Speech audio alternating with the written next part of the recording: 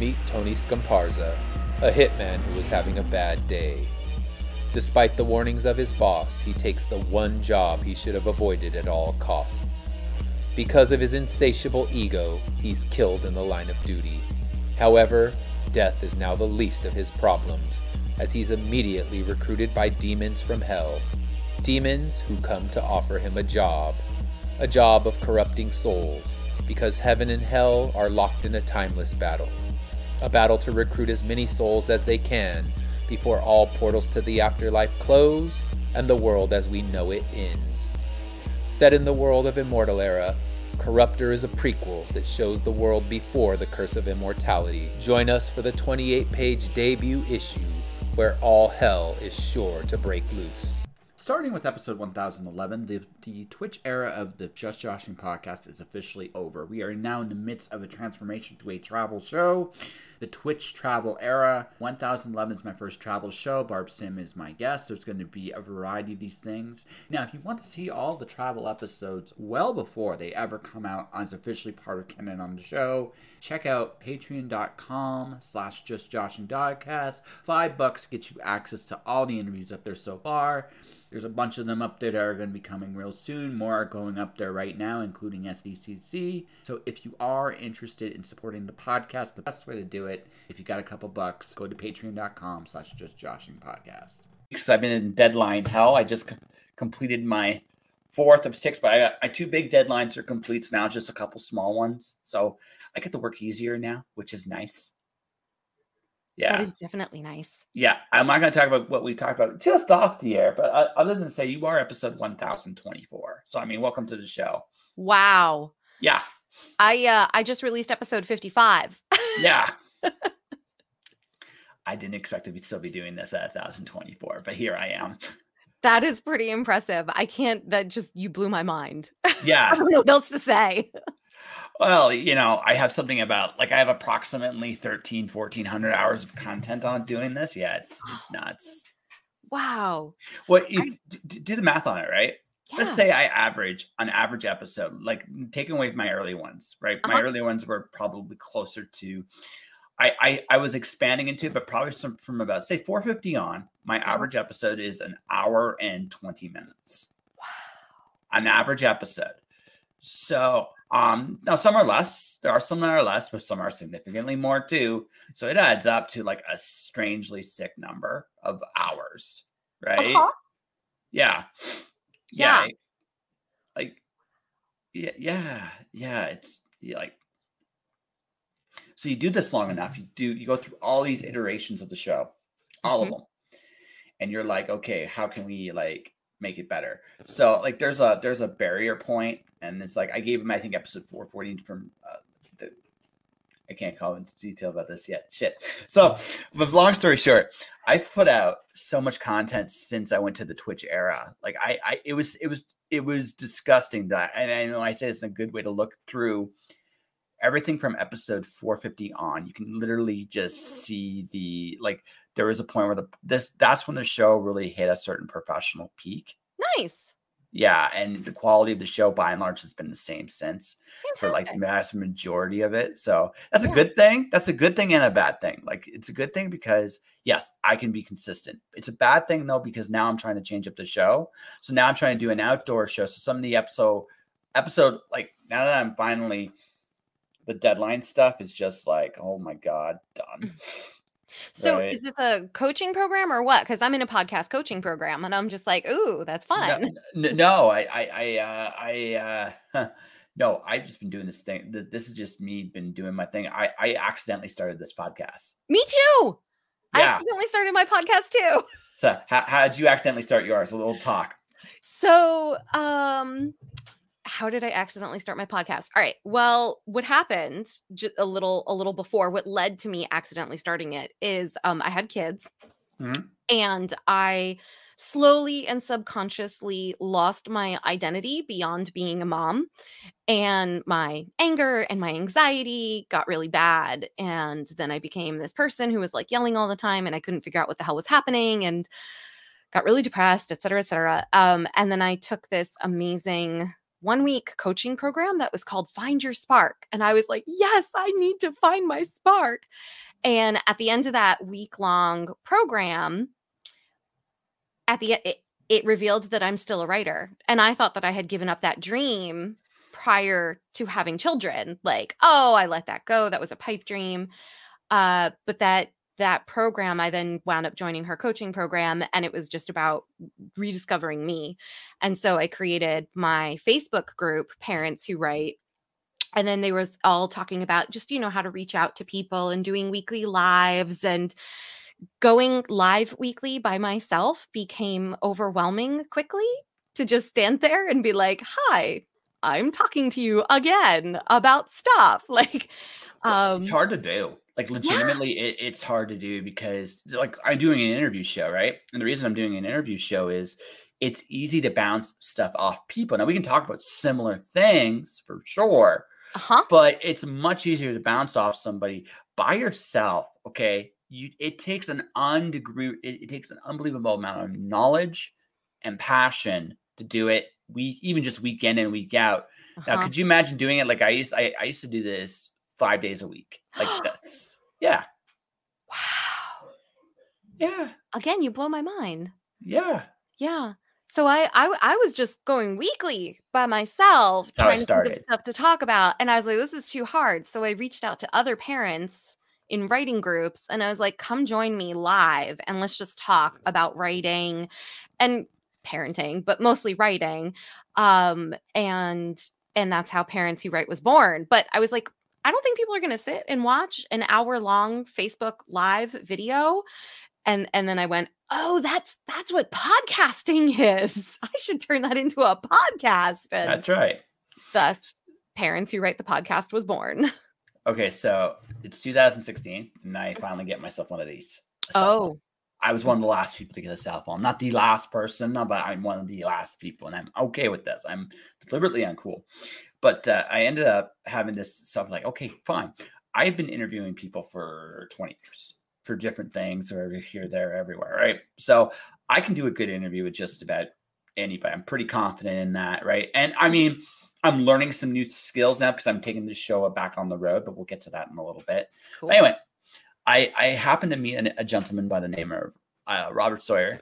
Robert Sawyer is an author, and I got this opportunity to interview him. And we did the interview, and I have phone and recording it on a phone. And he's like, we come out. This was in a conference room. It's like, and he goes and he says, I just got interviewed by Josh for his podcast. I did not have a podcast at the time. I was doing this because this would be easier to transcribe an interview because I actually legitimately don't have to memorize anything anymore. That was the big thing. Mm-hmm. And I thought, something just clicked, like, could I do a podcast? And the answer overwhelmingly is yes. Right?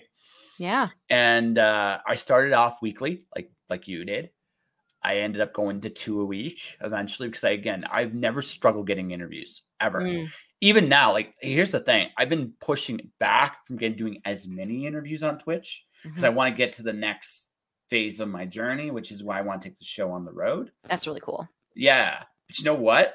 Everybody keeps I put a contact form on my website figuring all my services are up there. Someone will no, the number one thing I get contacted, hey, can I come on your podcast? Like, it's an overwhelming thing. I'm like, this is awkward. So right. So I've never had an issue getting interviews. Yeah. Right. So, and I've interviewed all kinds of people. Like I said, if you look at the list of people I've interviewed, it's all over the map. Right. Mm-hmm. And a really cool list of people too. So I did all this to say that, so I went to 2 a week. The pandemic happened and went to 3 a week. Now the third episode was a reading episode. Oh. I actually did. I started reading my, at that point, novel I had written, kind of like in. I figured. So I'm a big C.S. Lewis guy. I'm a big C.S. Lewis guy, and C.S. Lewis did what would become Mere Christianity during the heart of darkness.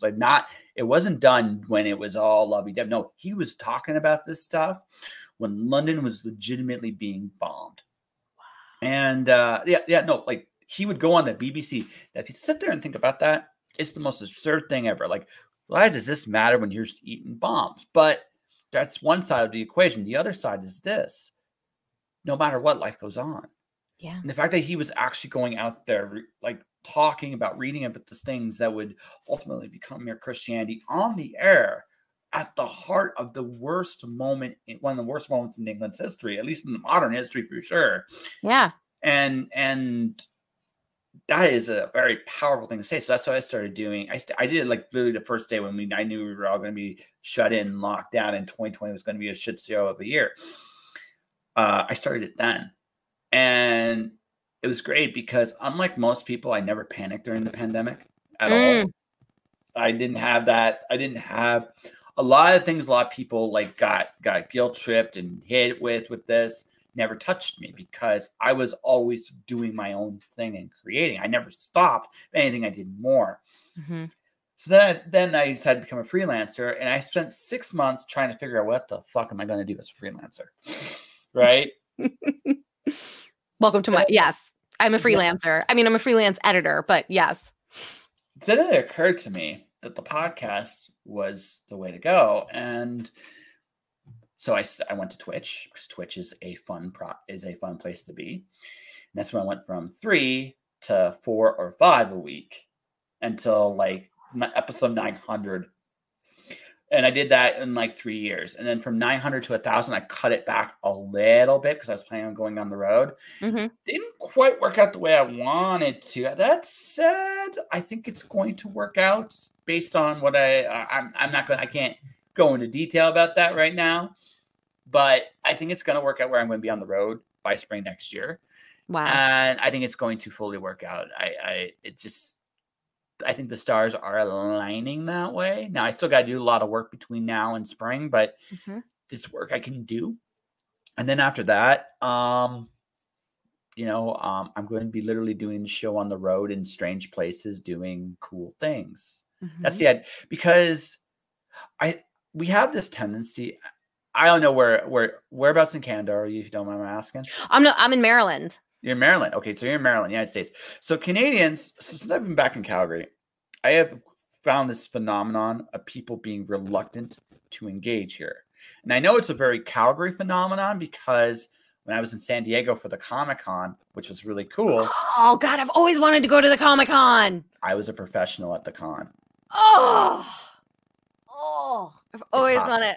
I grew up with like X-Men, and like that's your jam. That is my jam. This year you would have loved it. So you would have loved this year, especially because there was no Hollywood there.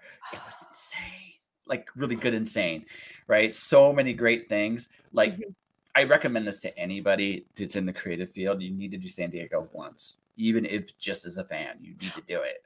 I've been to San Diego when I was but I dislocated my knee. That I climbed a tree at the San Diego Seaport Village and dislocated my knee. Lovely. That's lovely. Yeah, random fun stuff to throw out there. I tried surfing when I was in San Diego last time. Nice. So it is legitimately perfect weather for everything there. It is unbelievable. Even walking out onto the beach with crutches, so I could at least touch the ocean. Yeah, you could. And it's like I said, it's not like the perfect. It's not quite perfect, but it's good in every category. That's the lovely thing about San Diego. The con, but the thing is, I could talk to people at the con. You got to see people, like you can hang out and just chat with people randomly. Here, where I'm currently at, one of the things that I've kind of come to terms with. Now, I've had an insane busy 2 weeks, but my 2 weeks is like tomorrow. I mean, I'm still working tomorrow. Freelance wise, but it's not the insane schedule I've had for the last week and a bit. So I can actually, enjoy myself a little bit, right? A little bit. So I say it like that. So, right. But finding people here to interact with and enjoy has been a process.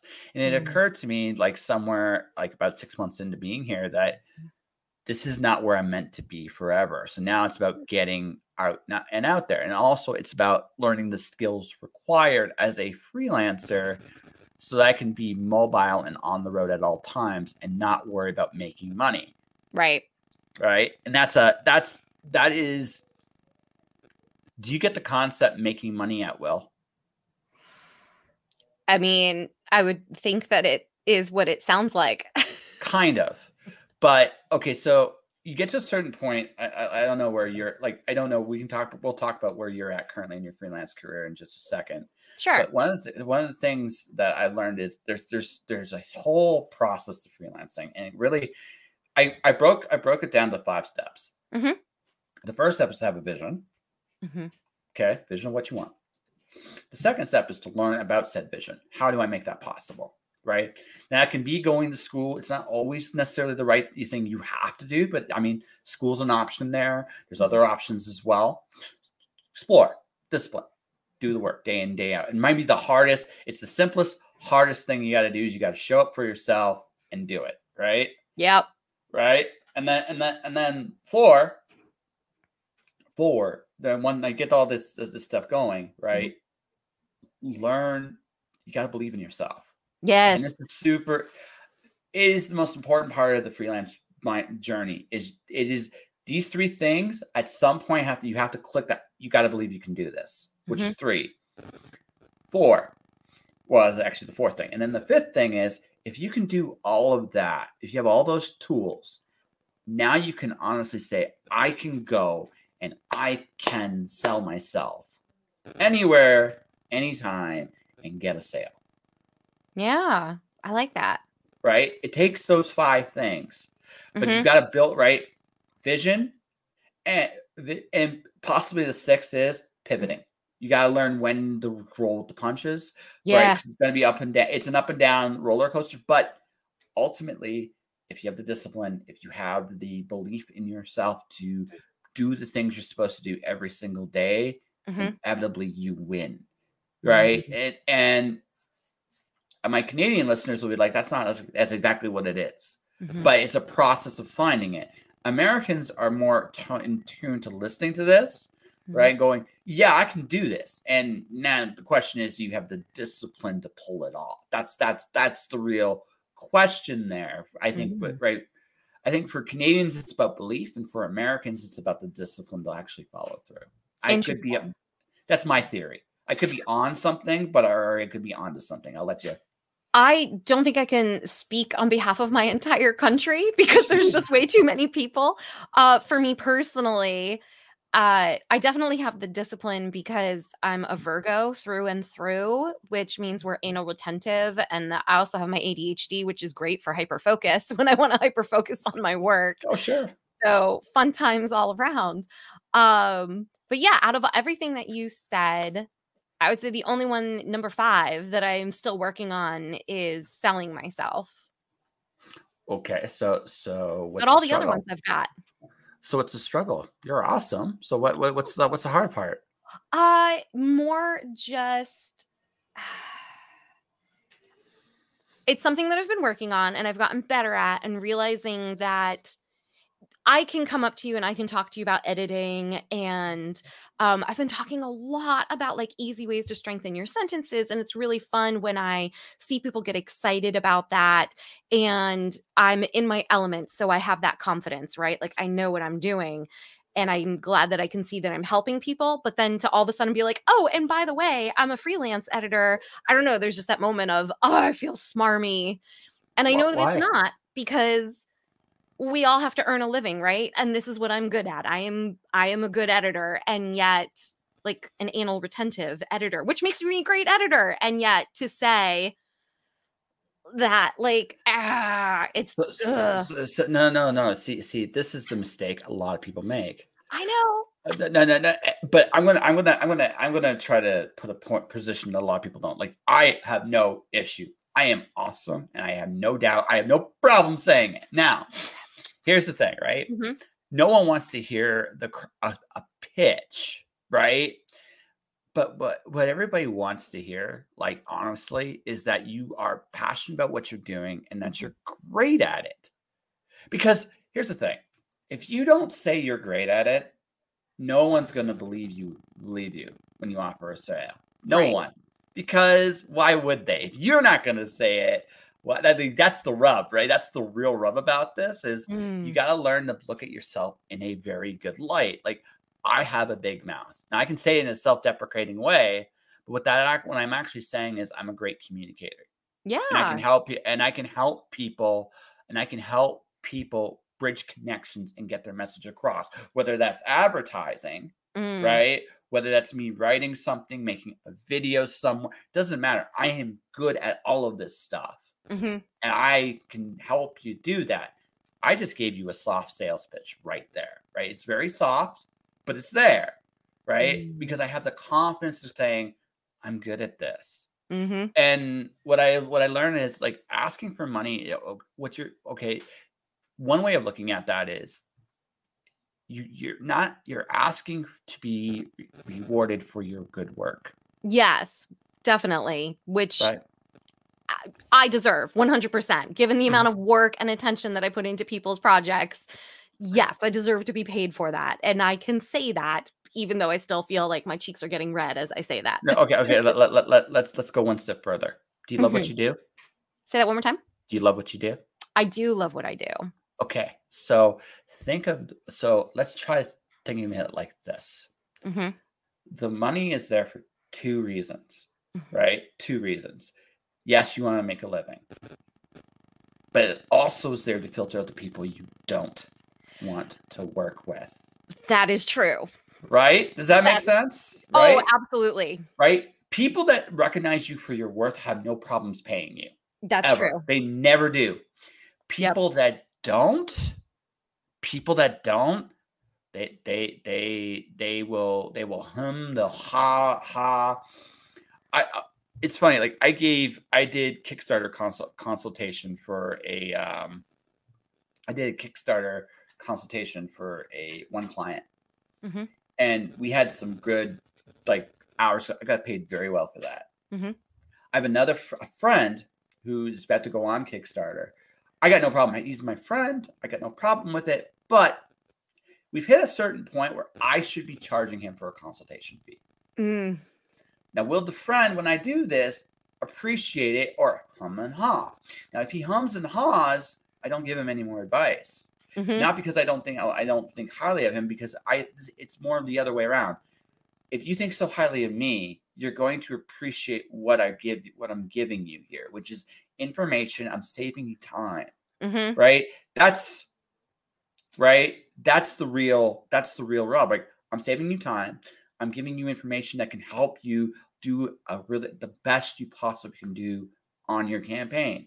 Yeah, that's valuable, right? Yes. So I should be asking money for this and not even feel a moment's guilt, because I've done the work, the detail, the excellence, and what I'm doing here now is I am asking you to appreciate me for it. Not in oh, you must pay me every single step of the way. No. What I am is I'm asking for probably the best compliment you can give me for what I do, and that is pay me for it. Does that make sense? No, it makes sense. I'm just thinking about a recent free call that I gave. Oh, wow. Yeah. Oh no, we've all been there. So how long did it? Like, okay, this turned into 45 minutes, and I'm giving you all this valuable information, and I'm like, okay. So 45 minutes. So so here's a hard and fast rule. I tell this different. As a friend, I'll give you 30 for free. Yeah. But after that, once we hit the 30-minute mark, I go, okay, you've hit the point where if I'm going to continue talking to you about this, you must pay me. I like that. It makes sense, right? It's setting a boundary. Like you don't want to do you never want to be quite that person that does nothing for free. But what you got to realize is your information is valuable and useful. Yes. So where does that line is? 30 minutes. I like that, because I do have it. It is tricky also where you schedule a 30-minute call and then it goes to 45 minutes, and then I've had them where they go to like an hour, and I'm like, okay, but that's how you do it. You go, okay, we've hit the 30 minutes. Like, and you can do this as a professional, right? Yeah. Hey, listen, we've hit 30 minutes. I'm enjoying this conversation, but if you want to continue me giving you information, you gotta be willing to do this. This is the hard part for you. Yeah. right? Because you gotta be like, I want to help you so bad. Yeah, you do. But you also like, you can't get your time back. I can't. You can't. I can't. Yeah. Okay. I'm going to do that. Thank you. That's You're awesome. welcome. You're welcome. Look at Right? that. I came here and I got business advice. Yeah. And I Growing- hope, and good one, and good business advice. Like Yeah. set your price points. Figure out the kind of person you want to work with, Mhm. and set your price point to match that accordingly. Oh, yeah. Does that, like, if that makes sense to you, right? If that makes sense to you, that should, like, again, this is just, I've been doing this for about 3 years. Mhm. So the first year I didn't make anything because of the mindset that I had to do a mindset shift. The second year is when I started, like the end of the first year, I started to believe in myself. Mhm. I started to see more money. Yeah. This is year 3. Year 3, it looks very likely I'm going to make a living wage as a creative this year, like That's a full so fledged. Yeah. But it's been a process to get there. And the process it does take time. There's no quick way of doing it, unfortunately. But it's also about the rules of what you will and will not allow yourself to be treated by. And one of the hardest lessons as a creative, yes, is understanding that. Yeah, I'm just now entering year 2. Yeah. And it's been exciting to see how profitable I've been in the last couple of months. So that's good that my business is on the upswing. Mhm. First year, of course, is a big learning year. And so it's really coming together. And I mean, my price as a freelancer is set at 3 cents a word, which is no joke. And it does filter out the people who aren't willing to pay that. And that's Yeah. okay. That's okay. And not everybody can afford that. And I respect that. And you're not mad at that one. Like No. that, like you will, like there's 4 reasons. I call it the 4 reasons to fire somebody. I've heard them. The first one is the most forgivable one, which is just they're just not ready to work with you or for you at this point in time. Right. That happens. Right? That happens to us all. Like there are levels I'm not ready for. There are levels you're not ready for. But you know they're there. And the objective is to get to those levels, right? And but you're gonna also have people that are coming underneath, like where you're at, and you're like, okay, they're not ready for me, and I'm not right, and that's a very real thing. And and when you look at potential clients that way, right? That's a filter you're okay with, because that doesn't mean that the thing is they're not ready isn't forever. Usually, right? At some point that can change. And if it does, right, just be good with them, right? Just be good and honest. And it's like, okay, I can't work with you right now. I'm sorry. I know you can't, but I got bills to pay and I got this and this and this. And I hope you understand. And they usually do. Like most of those people usually do get it. It's like, I appreciate it. Thank you. There's usually like some kind of handshake there. Yep. And then you go off your merry way. So at least for now, a few years later, who knows? It might be like, I'm going to make it rain. You're going to be like, I appreciate it. Yeah, that one at least I don't have any issues with. I was like, this is my rate. I know that I am worth it. And if that's just not right for you right now, no hard feelings. I get that. That's okay. Yeah, exactly. And that's the thing. Like you got to understand, what you are and what you aren't, right? So, and that's something like as a client, what you're trying to do is you're trying to protect yourself. Like you don't want to give champagne service on a beer budget. Right? Oh, my grandfather used to say that. It's right. He would say champagne taste and beer pocket change. Yep, that works, but it's the same thing, right? It's the same idea. It's the hardest trick in the book. Yeah. Right? It's the hardest trick in the book is you figuring out your worth is as an artist, period, is one of the hardest things to do. Yes. But I'm glad. I mean, I'm there. It's just a matter of putting myself out more, and that's okay. It'll happen more with time. And I have 3 hats that I'm wearing right now. 3. Just 3? Yeah. Well, there's more, but my 3 primary ones. Okay. Aside from parenting, my 3 primary ones are being a podcaster. I'm going to get my thumb in the screen here. Being a podcaster, being an author, and also a freelance editor. And so fun times. It's all creative, which I love, but balancing those 3, and I don't want them to suffer. So my primary focus is on the editing and authordom. And then I still love my podcast, but I'm running out of hours. You're running out of hours. Yes. So what do you mean by that? My husband's just like, it's like 10 o'clock at night. Do you think you can shut the computer down for a little bit? And I'm like, yeah. And he's like, I just want you to relax. And I'm like, well, I'm working on my own novel right now. That's fun for me. That's not work. That's the fun part. Yeah, it's figuring out the relaxing balance too. That's hard. Like I've been going, like I worked nonstop at I have a side gig. It's not my main paying job is my freelancing, but I still have a side gig at a hockey arena for an NHL team. I don't know if you care about hockey or not, but if you don't, cool. yeah, that's my side gig. And so last week I worked 6 to 7 days there because it wasn't just that. There was other like concerts and other events going on too. Mm-hmm. And it was a busy week. So I was busy doing my thing. And it was very much a how do I put this? It was very much a balancing act of going from one job to the next job to the next job to the next job. Yeah. Like, and I've been off it for a couple of days, but for the last 2 days, I've been just doing deadline after deadline after deadline because I got a bunch. I still got I had 6 to 8 major deadlines, 4 are done. Mm-hmm. 4 are done. And that's I'm good with 4. Like the 4 of 6 is really good. I'm trying to get everything done by tomorrow so I can get so I can get paid. Yes, so that's good. I like getting paid. Me too. It's an important thing. So yeah, that's the next step for me.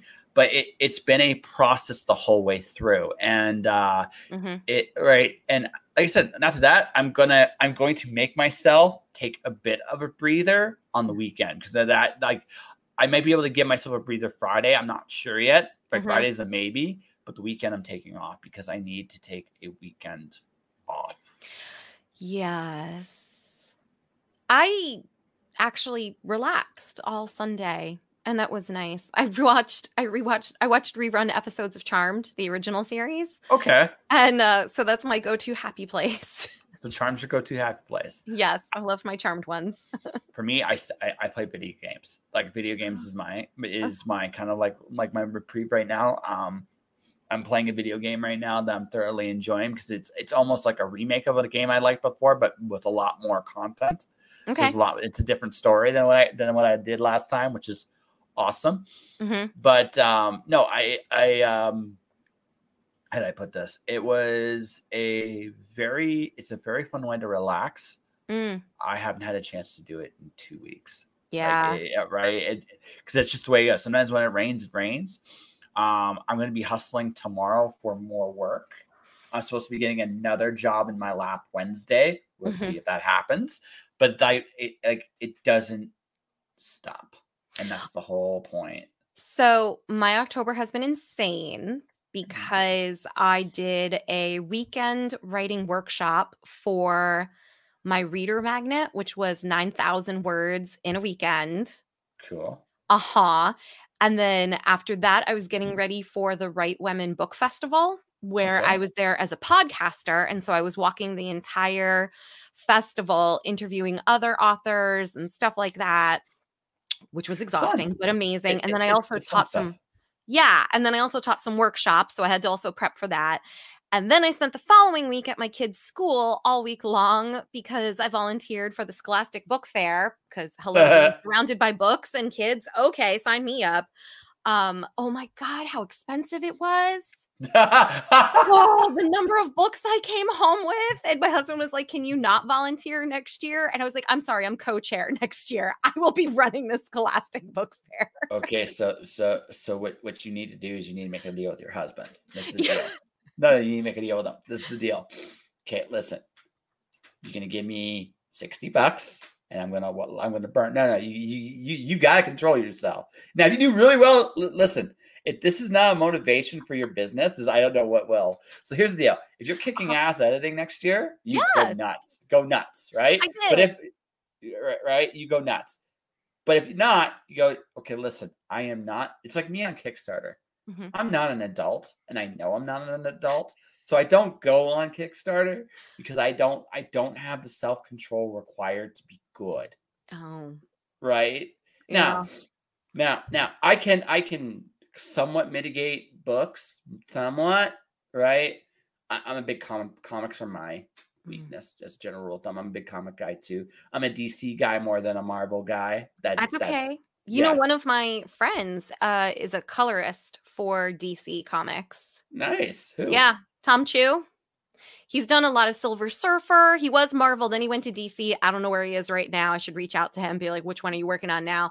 But I remember him showing me that he was doing a lot of Silver Surfer, and he sent me pictures over the years, which are amazing. But anyway. That's cool. No, that's really cool. Colorists, it is really cool. Colorists are actually are a lot bigger in comics than they used to be. It's another discussion for another day. But I mean, but the thing is, I realized like I have a self-control limit. I can only spend so much money at this. Right? Because I want to invest in myself. See, get to the point where your money is just rolling in. Yes. And you're looking for stupid things to spend your money on. That would be get to that, right? No, but that's where you want to be. Look, right. Look at the obnoxiously rich people, right? It's not that they don't have a lot of money, right? It's not that they're not even saving their money. They just have a lot of it. Like, I mean, a lot. So you know what that's going to give you? That gives you that freedom to go look at this obnoxiously stupid thing that you probably are going to regret later and go, I can have this and I want it. And I have that ability to go grab it. That is very like normal, right? Now, here's the thing. Stupid can range. Like that's the thing. The range, right? Stupid can range. So be careful about this. Yeah. Right. But assuming stupid can range, right? Let's say, for example, we'll say what I think is probably closer to what you spent on Scholastic books, which is somewhere in the $100, $200 range. Right. So to be fair, some of it was donations to the classroom. So I have 2 teachers, so I got them 3 books each. And then I have 2 children, so I got them books. And then they preview. And after they previewed, I just bought the stuff. But then when they actually came back to buy, they got some. So around definitely between the 1 to 200 range. We'll say between 1. I'm not trying to like disparage you for it. I mean, there are far worse. Hey, listen, there are a lot more people. I know people that spend that much money on booze or other things. Like in comparison, you know, books are a much safer purchase by and large. Okay, now that all said, I'm gonna that all said, the teacher thing and the kid thing have a certain air of convenience to them. I'm not confirming or denying that. It's just how it rings true in my head. But that's okay. I'm not here to judge much. Right? Oh, wait, here I've got so I got myself a pen because it's a Scholastic book and it's a fidget pen. I actually had a unicorn and fart rainbows pen. I actually had one of those for a while. Nice. Yeah. My sister actually bought it for me as a joke, and I actually enjoyed it. She's like, "Oh my god, I didn't think you'd enjoy these." So she buys me them every so often just because. So, but the thing is, I embraced it. I actually had one of my main characters in one of my novels is a unicorn who farted at advertisements in rainbow form. Right. I love that. Yeah, it's great. Yeah, I just want I stopped myself because I could add more to the joke, but she might do a spit take in her own stuff. I was drinking water right there, and it's like, it's like, wait, am I gonna make her spit take? Because all of a sudden she just disappears, like, and I'm like, so I think I screwed. I think I made her disappear, folks. First time ever on the show. But all of which to say though. There are points, and this is a hard reality, and we all struggle with this. I'm certain. Listen, my bad habits of choice are comics, books, and magic cards. None of that stuff's cheap. I want to know about magic cards, like Magic the Gathering. Oh, okay, I've heard of it. I have not. It's a collectible card game. Now, I got into Pokemon just now to bond with my son, and oh my god, the addiction. Oh, gotta catch them all. Gotta buy them all.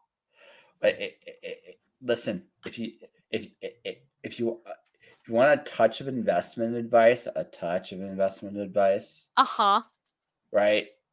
If you have the budget for it, buy, or every time a new Pokemon set comes out, buy a box and just don't touch it. Oh, that's too hard. Oh, no, because those boxes go from like $100 to $1,000 within a few years. Seriously, the $100 ones? Oh, my husband was just saying, I really want to get one of those, and then we could split it 3 ways. No, have one for fun. Like if you're gonna do this, obviously buy one for fun because Yeah. we all listen. If you don't buy, this is what I've learned. So Uh-huh. there's this episode of The Simpsons where Homer's starting to eat the letters of the cake, and he gave her a cake to ruin on Uh-huh. purpose. That was the cake he ruined. And the thing was, see, it's a smart thing. You're not gonna fight human nature. If I see like something, I'm gonna play it. We'll play with it, right? Yeah. Right. So, but if you decide I give you up something to play, and we keep this somewhere where and we just don't touch it for a few years, and then we come back and then we go on eBay and watch people pay you stupid piles of money for it. That is tempting. I'm gonna have to tell him about that. He's probably gonna. Yeah. I'm dying of heat stroke. Don't mind me. While I'm putting my hair back and taking my sweater I'm off. kind of jealous because I'm in Alberta. It's actually cold here, or cool here, I should say. The temperature's finally dropping. We had a really odd hot week in October here. I don't know what that was about. But I'm in my shared office / library. And so my husband has, I kid you not, 5 computer screens over on that other side of the room. And then I've got 3 monitors over here, plus my ring light. And I'm like, okay, this room just gets really hot. Yeah, it would. It would get really, really hot, actually, which is crazy, crazy. But no, it's like here, it's like cold. Like it's isn't cool. Like -1 degree Celsius, 32, 31, 31 is where we're at in your part of the world. So it'd be 31, 30 degrees. Now we get to -40 here. Yeah. I can't fathom that. Don't want to. Yeah. Right. But so I was planning on going on the road before the winter hit because I didn't want to spend another winter here. But yeah, here I am. Ha ha ha ha ha ha ha. Gotcha. But it looks like spring I'm free. It looks like it. Well, fingers crossed on that. Does Canada do Halloween trick-or-treating? Yes, absolutely. Okay, yeah. So we're Pokemon tomorrow. Oh, okay. So, yeah. So what Pokemon are you? So I'm Squirtle. My husband is Charmander. My 5-year-old is Pikachu. And then my 8-year-old is Ash. So he's very excited. He thinks that means that he can tell me and my husband whatever, like tell us what to do and order us about as his Pokemon. You know what? You could have some fun with that. You could have some fun with that. That's funny. Because Ash, I see. To really make this work, and this is how old I am, I remember this way back in the day. Your husband should be Charizard. We could. So it was. We got like the kits. So it's just the tail that attaches around his belt, and then he has a little onesie hat that he pulls on to be Charmander, and then a shirt with Charmander's face on it, so he's double Charmander face. And then I have the same thing as Squirtle. So we looked into Charizard, and that was like 3 times the cost of. No. I get it. I understand, but let me explain. See, because here's the real joke. See, Ash couldn't tame Charizard for the longest time. So if he was Charizard, you guys at that point could just like every time he tried to order you around, you could just like maul him, right? Not that I recommend mauling your own kids, folks. I mean, yeah, but I mean, if you're gonna have fun with it, right? Because he can't even be mad at you. Because here's what you could say: well, Charizard wasn't tamed by Ash, right? Playing along. Yeah, exactly. Yeah. Right. So I mean, that's the thing, right? You can actually pick on your kid that way, but he's just Charmander. So you can pull it off, right? So here's the other out. And again, this is my inner nerd coming out to play here. So you can have your husband evolve during the trick or treating. Ooh. Yeah. Right. I've evolved. I'm now Charizard. I don't listen to you now. And then just watch your kids get crushed, right? I if your kid ever listens to this show and any of this stuff comes up later, I'm gonna be like, he's gonna look at me. He's like, "It's your fault." I'm like, "Yeah." Traumatized me during my 8th Halloween. That's right, and I'll be like, "Yeah, I'm okay with this. I'm okay with this. I'm sorry, kid. You probably pulled the. I mean, so what's he using for like the Pokeballs? If you don't mind my asking. He has the belt. He got that as a Christmas present where it's a belt with Pokeballs that sit on the belt. Oh, okay. Yeah, so he's got the actual. I mean, they're mostly broken at this point because having an 8-year-old throwing Pokeballs at walls, they don't hold up very well. So they kind of like rather than closing the way they should, they're all. So when I first saw the Pokeballs way back in the day, I thought they were like giant rubber balls. And I'm like, why would a Pokemon cooperate with getting hit with a rubber ball to the nose? like seriously, if you look at where he hits them, it's like he hits them in the head or face. I'm like, if I got hit with a Pokeball, I'd be pissed. Yes. I have gotten hit with a Pokeball and they hurt. Okay, so Pokeball to the face. Like, seriously. Wow. Did he actually hit you in the... It wasn't intentional. It just has really bad aim. And I wasn't paying attention. I was like, okay, thank you. Time to put the Pokeballs away. And they say parenting is the ultimate adventure, folks. It's true. It really, really is. If you're not paying attention, you get hit the Pokeball in the face.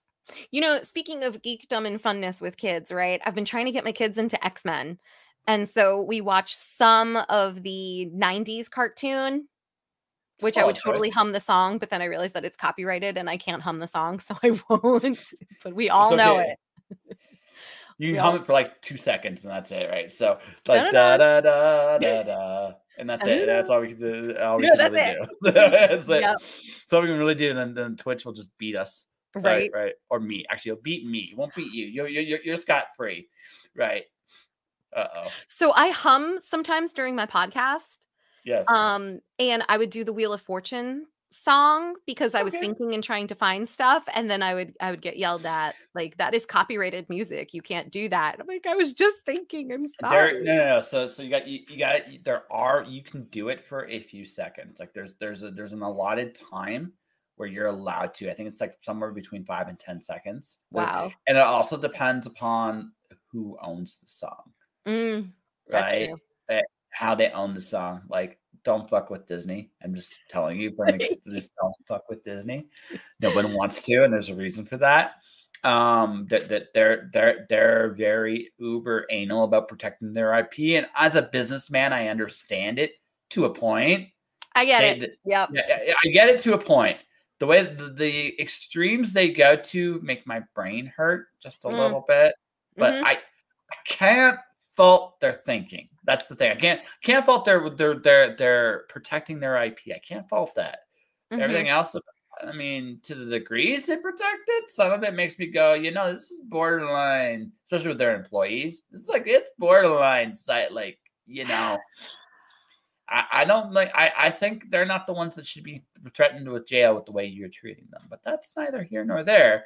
What I will say is, like, you can. Sound is easier to pull off. You can do that to a point.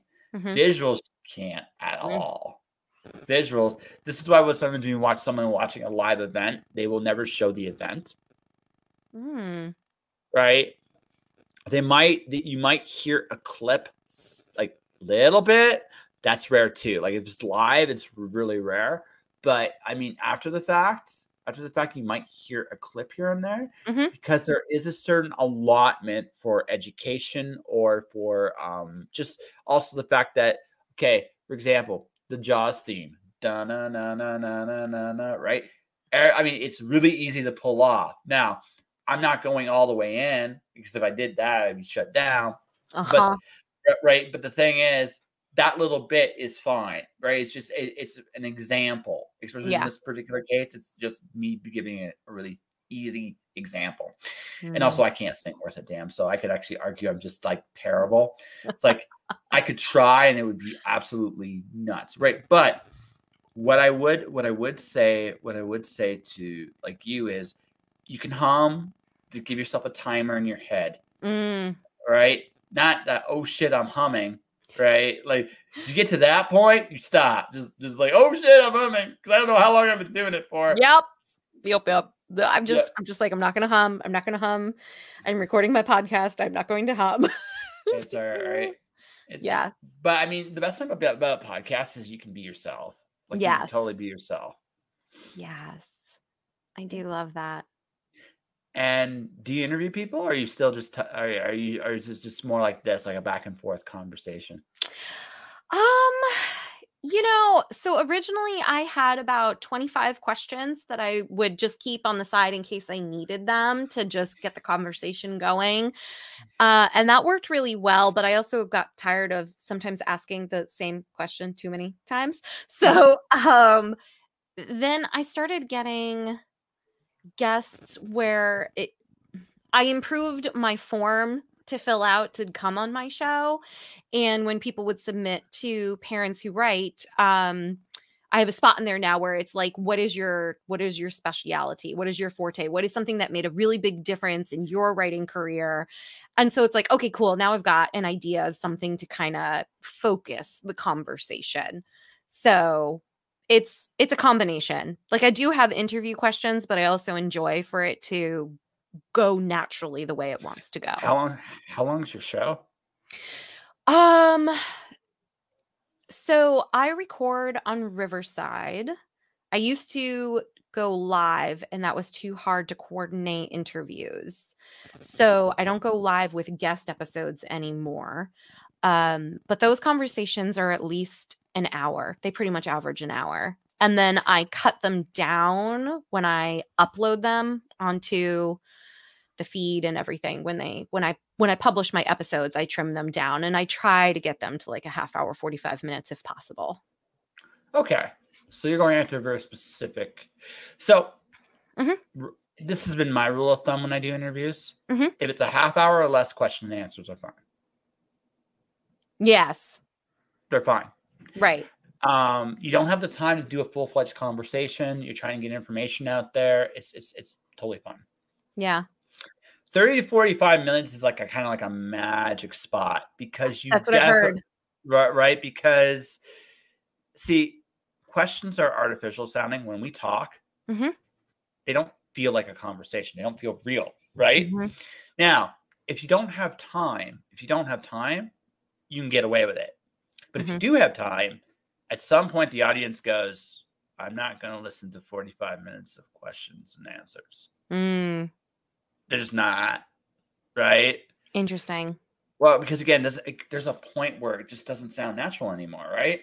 15 minutes, like in a perfect world, honestly, 15 minutes, the only other time a question works is if it's multiple guests. Because then you just need something to organize the conversation, right? That's when you can get then the host doesn't say anything really, other than let's direct the conversation when we need to direct the conversation. But besides that, the host just shuts up and lets everybody else talk because that's what people are here to see. And that's just makes sense. But unless you have that kind of format, it's better if you're going an hour, like it's better to do what I'm doing with you right now. Just bullshitting and having a good conversation, right? Like if we had a revolt of Charizard, how your husband can revolt on his own son in his kind of Halloween, right? Right. I love it. Yeah. Classic. So this was not a planned conversation beforehand, right? So I say that because that's the cool thing about this format is it goes in unexpected places and it feels real or realer, right? Now we're obviously not in person. I'm not making eye contact with you. I mean, I tell you pretty much the same dirty jokes, terrible jokes. I mean, that is who I am. But I'm doing it in a way that's very. I'm doing it in a way that's very natural. It doesn't. If you listen to this conversation when it's over, it will feel very organic. Now, the other thing I do is I don't really edit my conversations very much. And I will do it occasionally, but I won't do a lot of it because I'm more of a believer in a little bit of chaos feels realer than perfection. Yes. As a Virgo, I tend to be a perfectionist, and I've been learning to let go of that because it's way too stressful and time consuming. Well, you can't be perfect. Exactly. It's impossible. Yeah. Hence why it's time consuming. If you're constantly striving for the impossible, that's massive amount of time. You have an ideal to shoot for. I'm not going to say that. But there comes a point where you got to look at this and go, okay, what the fuck am I doing here? Right. right? And by the way, as you can tell, you can swear on this podcast if you are so inclined to do so. That's very impressive. I never quite know. It's like I always talk about how to finish the shitty first draft, and I'm always like, I don't know if I can say shitty, but like we're supposed to celebrate the shitty first you draft. got. So here's the thing. So you got to make a decision. Okay, is your conversation for kids? No, your show is not really. I mean, it's about kids, kind of. But it's not. A little bit, let's be honest. a little bit. Right?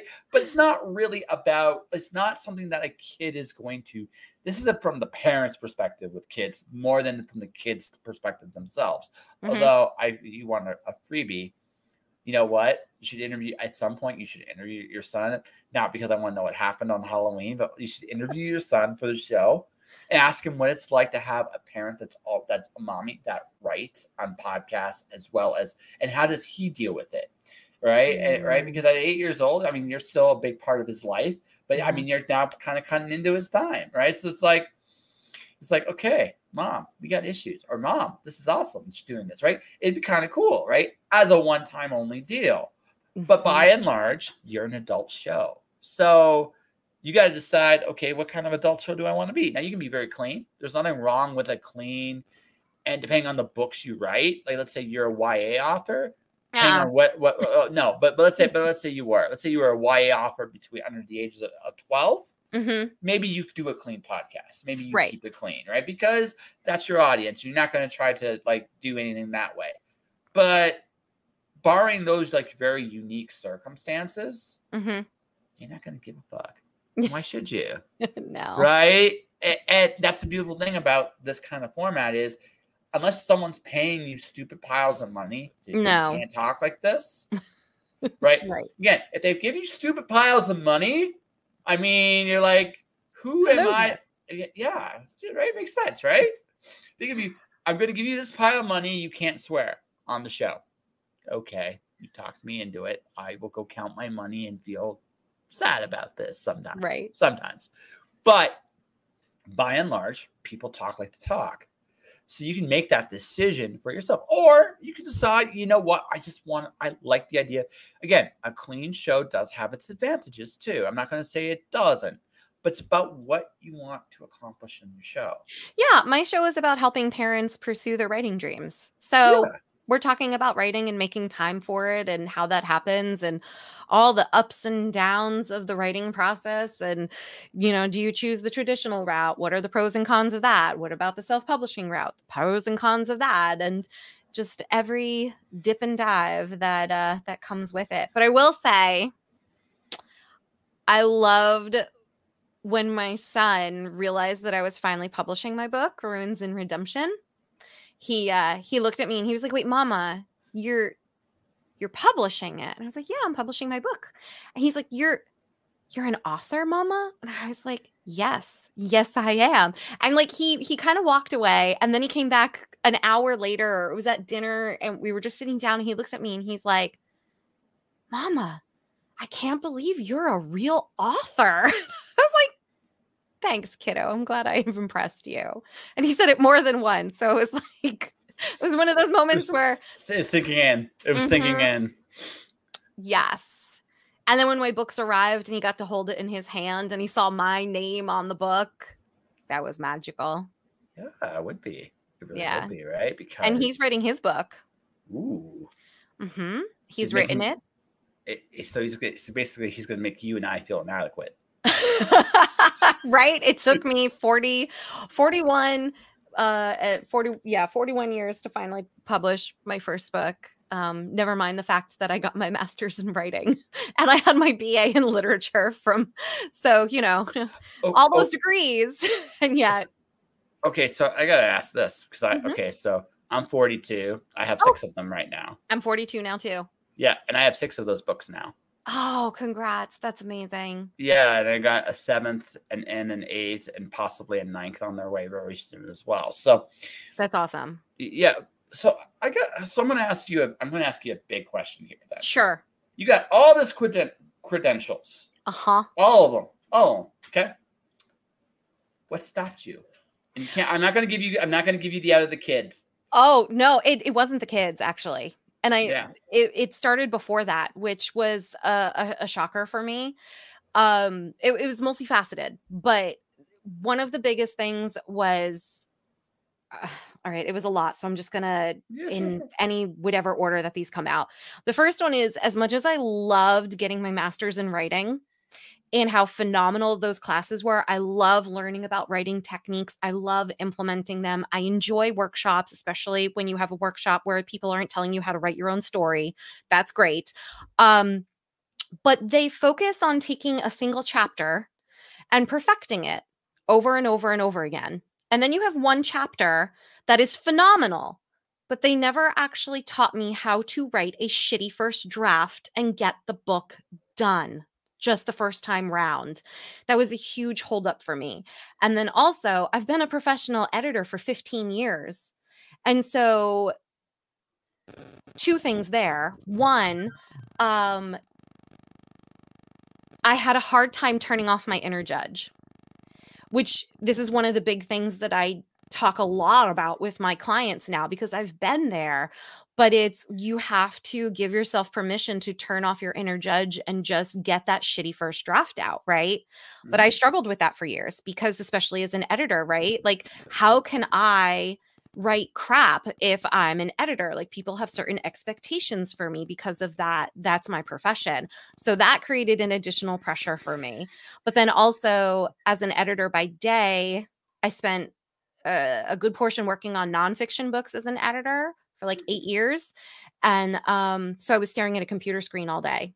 And the last thing I wanted to do was come home and stare at a computer screen.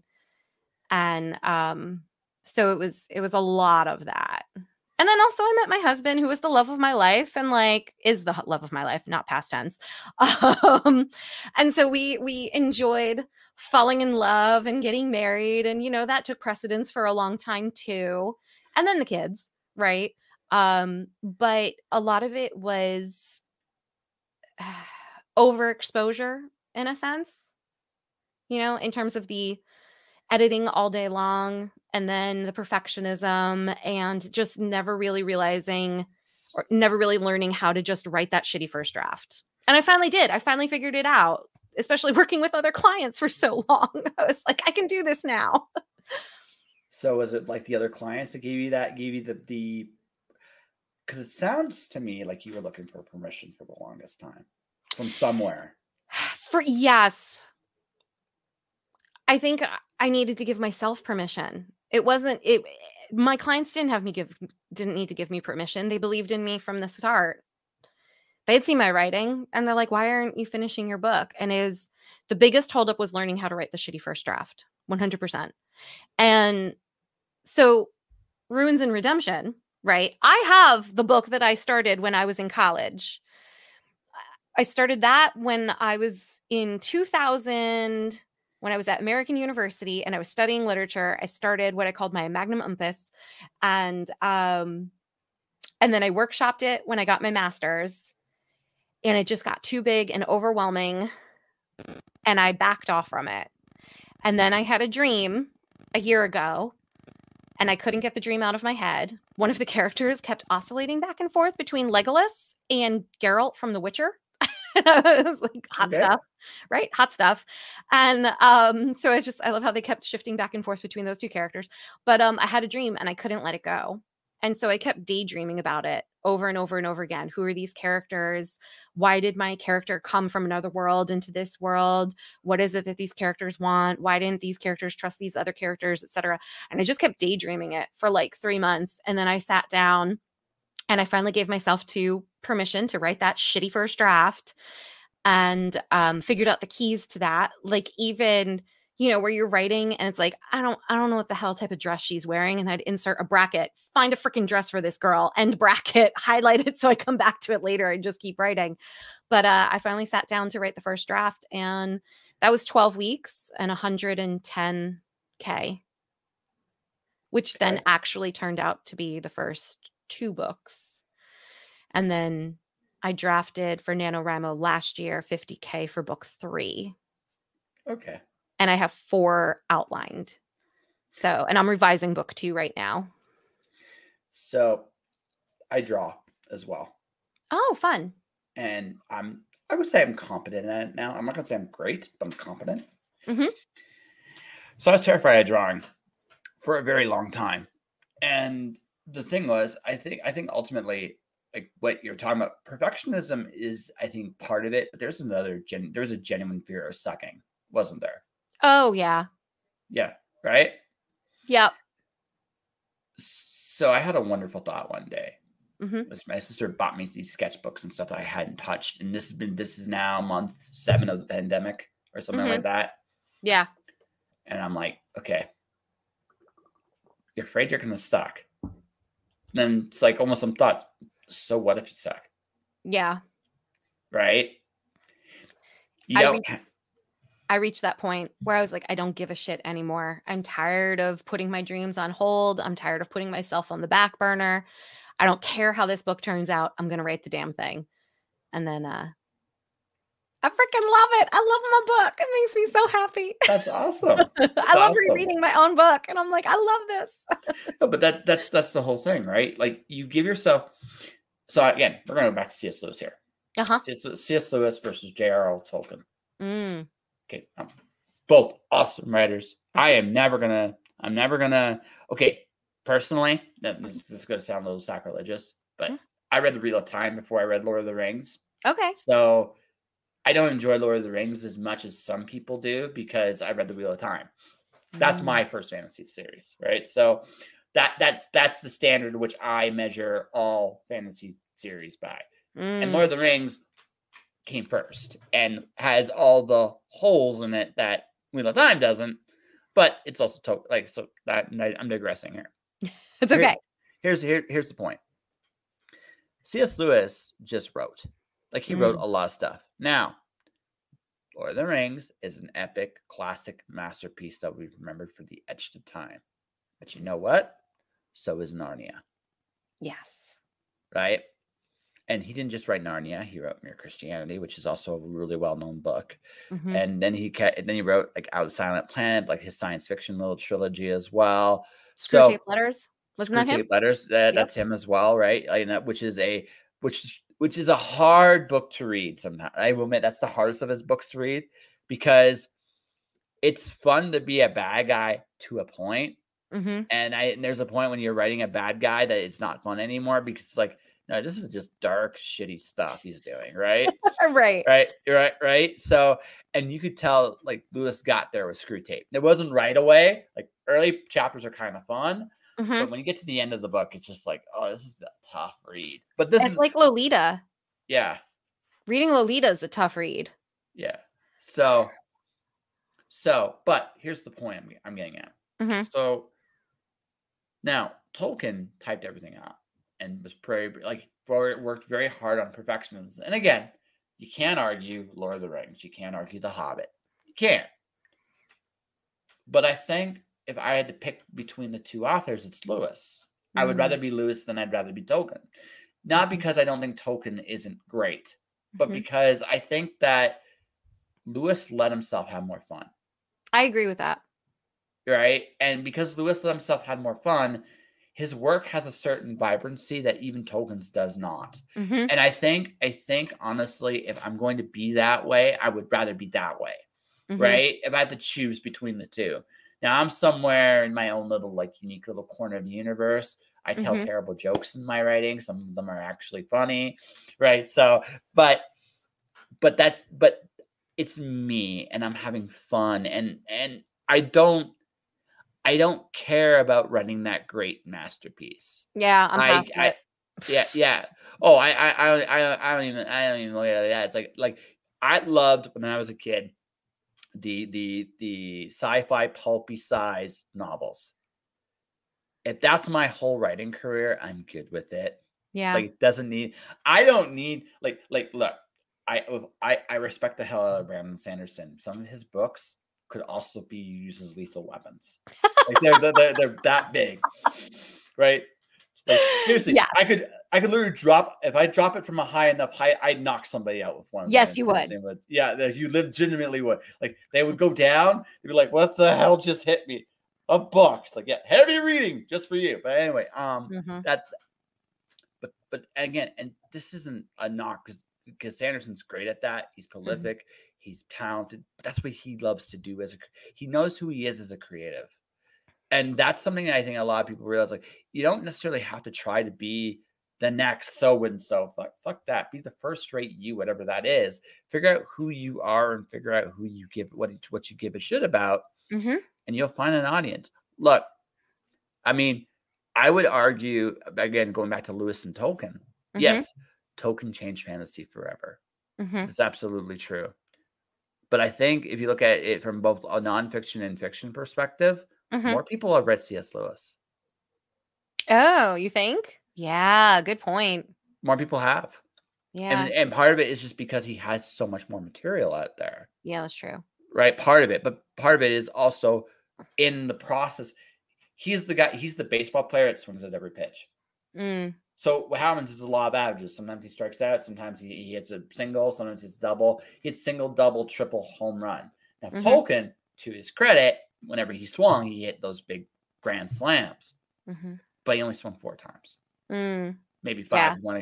If you want to count the Silmarillion, but I don't. Oh, I love that book. Sorry. I love that book. It's a world building book, but I wouldn't call it a good story, right? No, I agree. It definitely is a world building book. There are some times where it's like, can I just get to the end of this one? But it was just extremely fascinating. No, it's like from a world building standpoint, it's amazing. Yeah, but I wouldn't recommend. I don't recommend that book to anybody. I still enjoyed it. Nothing wrong with that, but I wouldn't do it. Like, I wouldn't recommend it, right? Yeah, somewhere. Oh, it's right there. Yes, see, yeah. Again, yeah. And anyone listening, I'm not denigrating J.R. Tolkien as well at all. Like, I'm saying he's a great writer, but if I had to choose between the two of them, I'd rather be Lewis. I getcha. I have Tolkien, Potter's Above, and Narnia. Oh, it's right off here, but it's if I rotated my commute a smidge. There they are. Yes. There's Narnia. Yeah. Yeah. Like, that's the thing. Like, people forget this. Like, he wrote so much that in the time he had that he created, again, Lord of the Rings is a bigger hit than Narnia.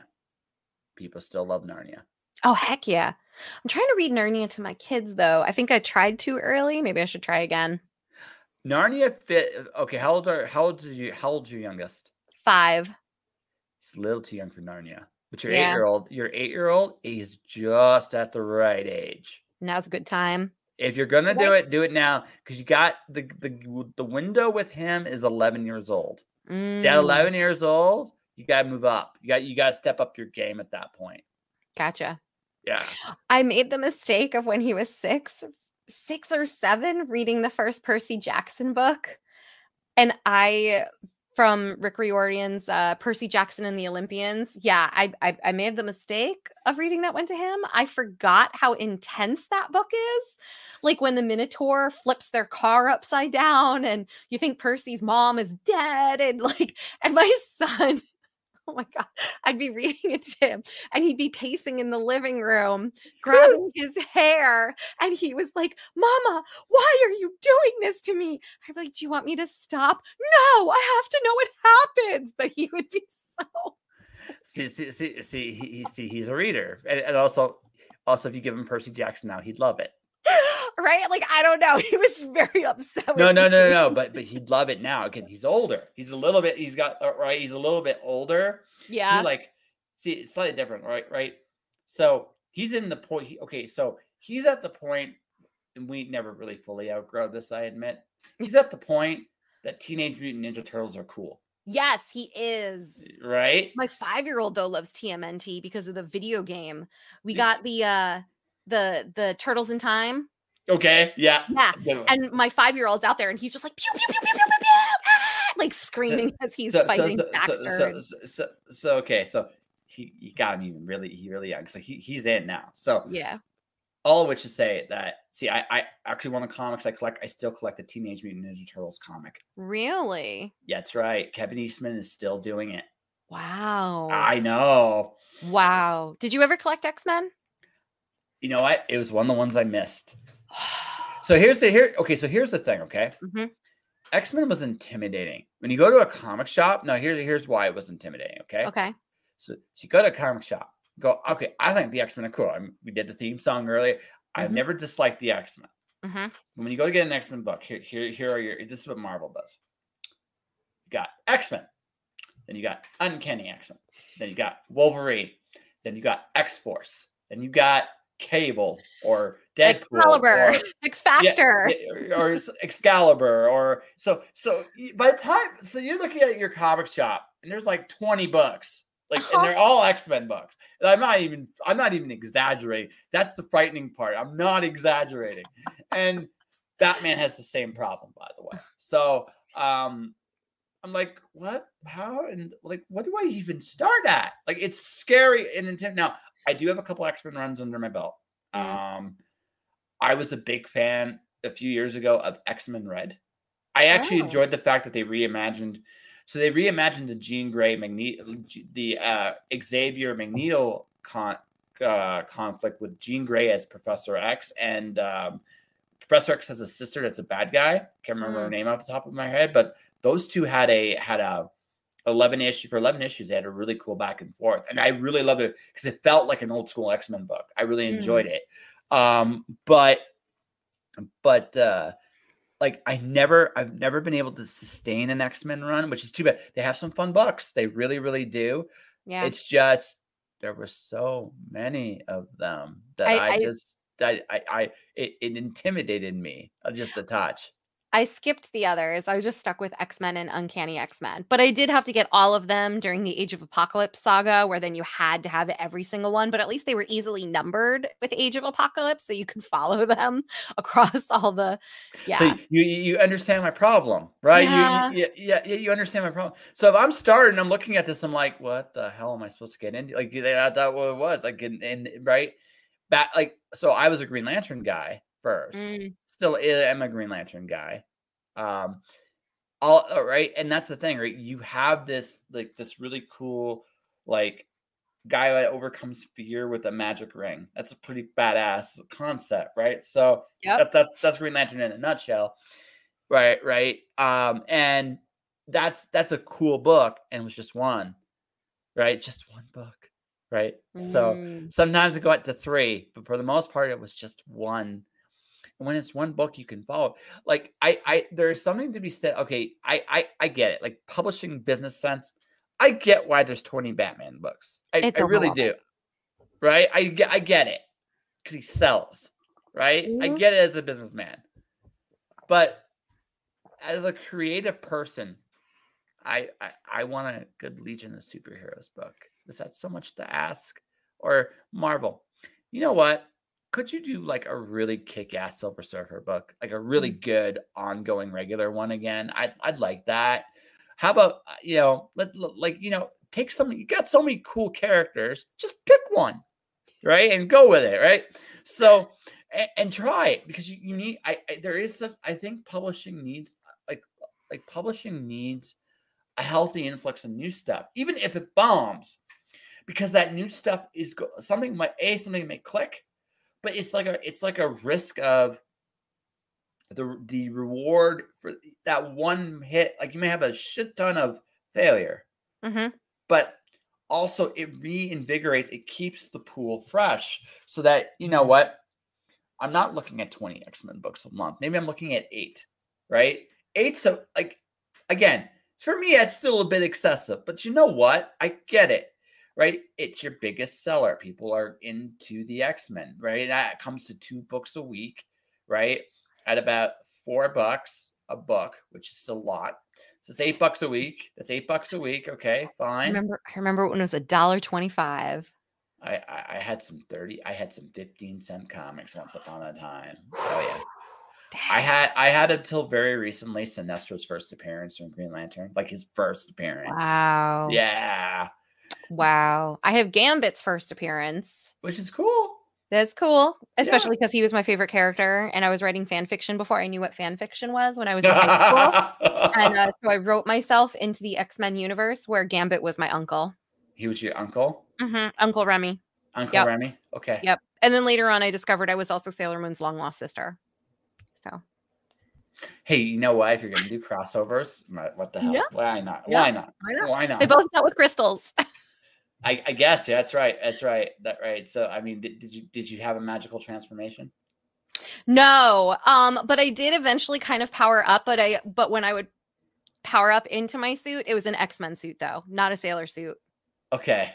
Because I was originally an like Uncle Remy, right? So yeah. So I was raised by the you take X-Men. after it, but you still have like this weird crystal amalgamation on. Okay.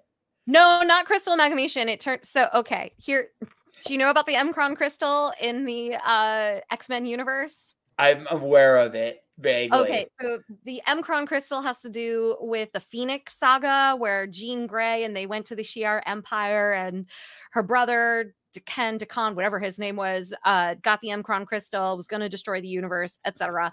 So I decided that the Mcron crystal was just so powerful. A prophecy was that it would be the crystal made flesh and that it would be reborn as a human instead. And that was me. So, yes. Oh, okay. Yeah. So I was the Mcron crystal. I didn't wear crystal on me. I was the embodiment of the beginning of the universe. I was the crystal. And there was a big freak out moment of, am I human or am I not? But yes. And then I wasn't affected by the Age of Apocalypse time change because of being the Mcron crystal. And so then I was stuck in the Age of Apocalypse having to try to fix time with Bishop.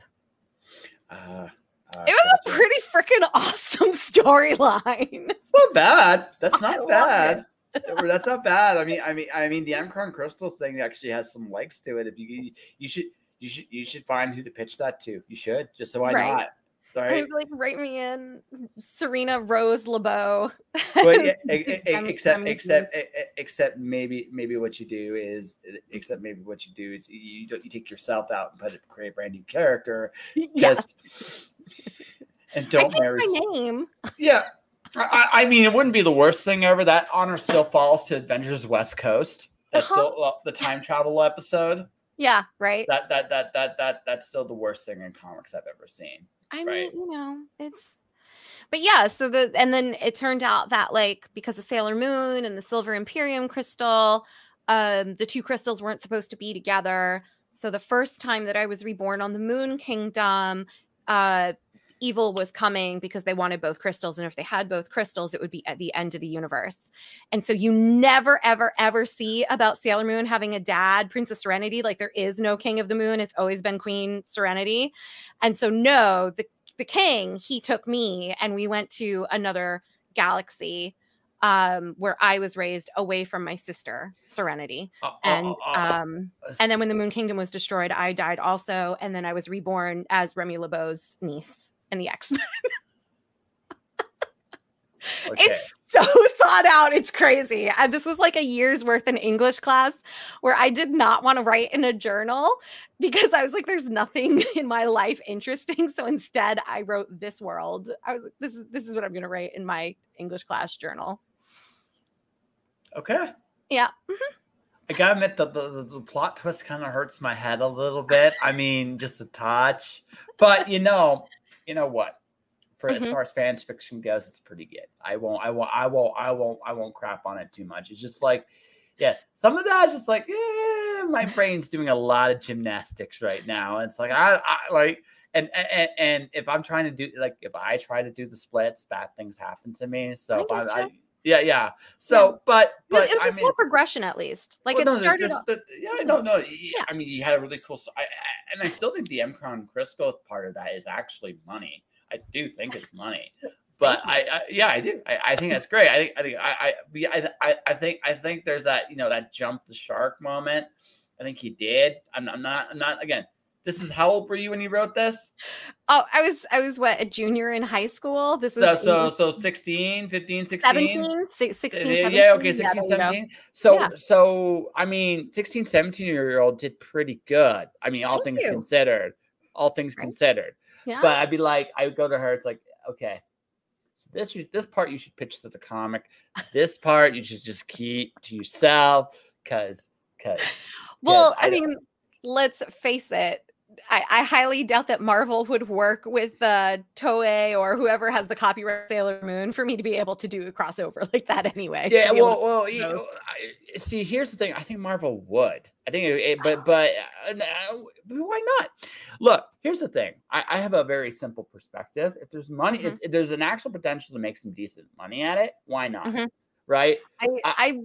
I could see eventually writing that story, the X-Men version of it, because man, I freaking loved that one. Yeah, why not? Especially right? because when Uncle Remy left, I was stuck with the Assassins Guild instead of the Thieves Guild, and so they wanted to make me an assassin instead of a thief, and they sent me to assassinate Uncle Remy at the X-Men, but I couldn't do it, and I was so upset, and that's how I wound up staying with the X-Men. And then I was a non-mutant living with other mutants, so dealing with that, and man, not knowing I was a crystal at that point. But anyway, I seriously think there's some money in it, like a human beings that have to clean up after the X-Men in the mansion. I think there's money there. I think that could be a fun little series. Take Star Trek Lower Decks and put it in the X-Men mansion, and I think you'd have gold there, no, gold. Uncle Remy was too protective for me to be cleaning up in the X Mansion. I don't know. Actually, it's the perfect way to hide you. See, that'd be the perfect way to hide you. Listen, go be a janitor because nobody pays attention to them. I mean, it doesn't sound sexy, I admit, but right? There's a certain practicality with it. No, I was a 7-year-old assassin when I showed up at the X Mansion. 7 years old. So I mean, in one sense, I can give you credit to be a forerunner because Damien in Batman's 10 and he's an assassin, right? So I mean, the son of Batman can be a killer at 10 years old. What? Really, what's 3 years? Maybe right? Maybe the 7-year-old's a little bit more fascinated with slinkies. That's a 50-50 coin toss, though. That's when you're raised by the Assassins Guild, you don't really have a choice in the matter. Oh, I don't know. See, here's the thing. If you deny someone that ability to play, right, that would be their undoing. That would totally be their undoing because it's suddenly you just distract them with something they've never seen before. That natural curiosity would just, even if they have the disciplined mind, it's a child, right? So at some point, actually, there's even adults. If you make it tantalizing enough, the adult is going to stop what they're doing. It's what the hell is this? How does it work? Right? I've seen it. I worked at Pure Later Courier. I was working in a warehouse, and I remember she was in her late 50s, early 60s, something like that. I took a ball of tape and I rolled it up and I started playing around with it like a cat, and I'd watch her eyes just start back and forth with the thing. And I'm just I'm looking at this and I'm just oh my gosh, right? I could play with her. And I actually did just a little bit just to see if she would. The spirit of play, no matter how old you are, is inside you. All you really need is an excuse for it to come out. This is why old people never should be leaders, because see they're bulletproof. They're bulletproof in the sense that they've already lived their lives, right? So they can just do random shit and not worry about it. Because seriously, who's gonna punish an old? See, kids, they don't know better, right? But when you're 70 and you're doing stuff that you should know better about, what is someone going to tell them? No, don't. Right? They're I've been alive for 70 years. I don't give a shit. And you're I can't argue with you. Where do you go from there, right? Right? So I say that like that. So just that's why, but because they have the old people have an incredible spirit of play because they don't care anymore. So now they're just looking to have fun. Now again, depending on how they live their lives, it's either it's they don't give a shit no matter what, but how destructive that is. This is why old ladies shoplift. Oh, why not? My grandmother used to take a handful of garlic cloves because they were too expensive apparently in 1950, and so she would take a handful and just pocket it. So I just picture my grandmother handfuls of garlic in her pocket. I used to work at a grocery store. Number one crime was from old ladies over 65. My grandmother. I'm not even joking. Wow. I'm not even joking because again, what do you do with them? They're looking for something to do. They're bored, so they're looking for things to have fun doing. And what are you gonna do to an old lady? Like, seriously, like, what are you gonna do? Here's my garlic. Yeah, exactly. Are you going to threaten an old lady not to come back in here anymore? And No. and here's the other thing: getting mad at one of them's equally as obnoxious, right? So there's an episode of Bluey that I freaking love.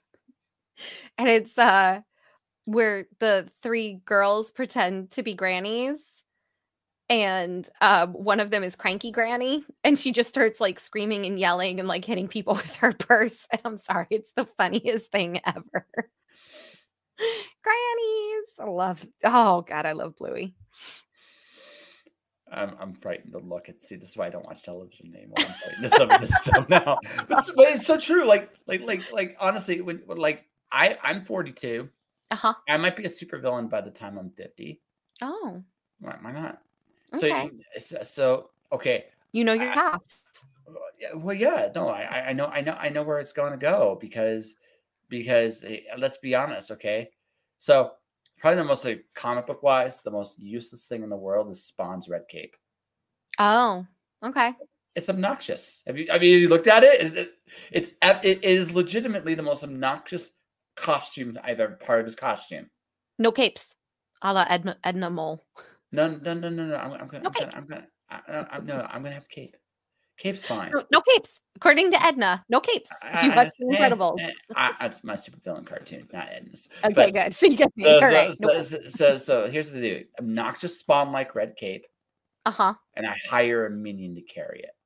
Oh, right. Okay. So they put it down when I want to look cool.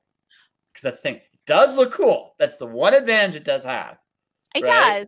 But then you get caught in a jet like syndrome or you're something, right? It can go bad. But if you have a minion carrying it for you, and you're paying them well. No, are we talking Despicable Me minions or normal minions? Normal minions. No. Okay. Yeah, Despicable Me minions. No, normal people. Like because seriously, if you're a normal person, here's your job. This obnoxiously rich asshole is paying me stupid piles of money to lift this red cape so he doesn't trip. I'm sorry, but that doesn't sound fun. I don't want to go around even for millions of dollars just carrying your cape. But I'm sure there's somebody out there who would appreciate it. So you wouldn't do it. You wouldn't do it. You'd find the right minion. You find the right minion. They get exposure. Yeah. They get that like in there. The only thing I will not do is talk about myself in the third person. Oh yeah. Okay. Thank you. Yeah. I won't go that far. So I have a question for you. Uh-oh. MCU, yay, nay? Movies? Yeah. Right now, nay. Okay, why? I'm tired of them. Oh. And I say it like this. Like I enjoyed everything up to Avengers Endgame. I thought it was a really, really good send-off. And I've seen a couple since. I've actually started seeing them again. Spider-Man looks fun. Guardians 3 I really enjoed. I haven't seen Guardians 3 yet. Don't spoil it for me. I don't know why. I won't. But the thing is, what I've noticed with a lot of the ones post Infinity, like Endgame, they don't have the tension and substance the other movies earlier did. Do you want to know what pisses me off to no end, where I could get onto my soapbox? Go ahead. What the fuck they did to Scarlet Witch. And what they did with her character at the end of Doctor Strange pisses me off. I haven't seen the end of Doctor Strange, but I've seen. It's okay. You can spoil it for me. I don't care. Just in general, like especially when Wanda had her own show, it was extremely fascinating to finally be able to see the trauma that these heroes have gone through, the losses that they've had to endure, the fact that she realizes that she had trapped these people in her dome of whatever. She gave up her children and Vision yet again to try to do the right thing. But then they entered in Doctor Strange in that movie, and now all of a sudden they have to give that shitty ass line of, "I'm not a monster, I'm a mother." Like, what? No, I'm sorry, but moms are not like no. It's not, that doesn't give you carte blanche permission to do the things that she was doing. And I can't stand it where it's like, no, motherhood is what gave her the permission to go psycho and villain. Well, okay. See, I'm weird on this one because comic book wise, something similar like this happened in the comics. Not quite the same thing, but similar. I know about the Darkhold. No. Let me go. Let me go, and we can come back to you because I get kind of where you're coming from, but here, okay, so just purely, we're going to try to rationalize this a little bit, not completely, but a little bit. So Wanda is stupid powerful, like stupid powerful.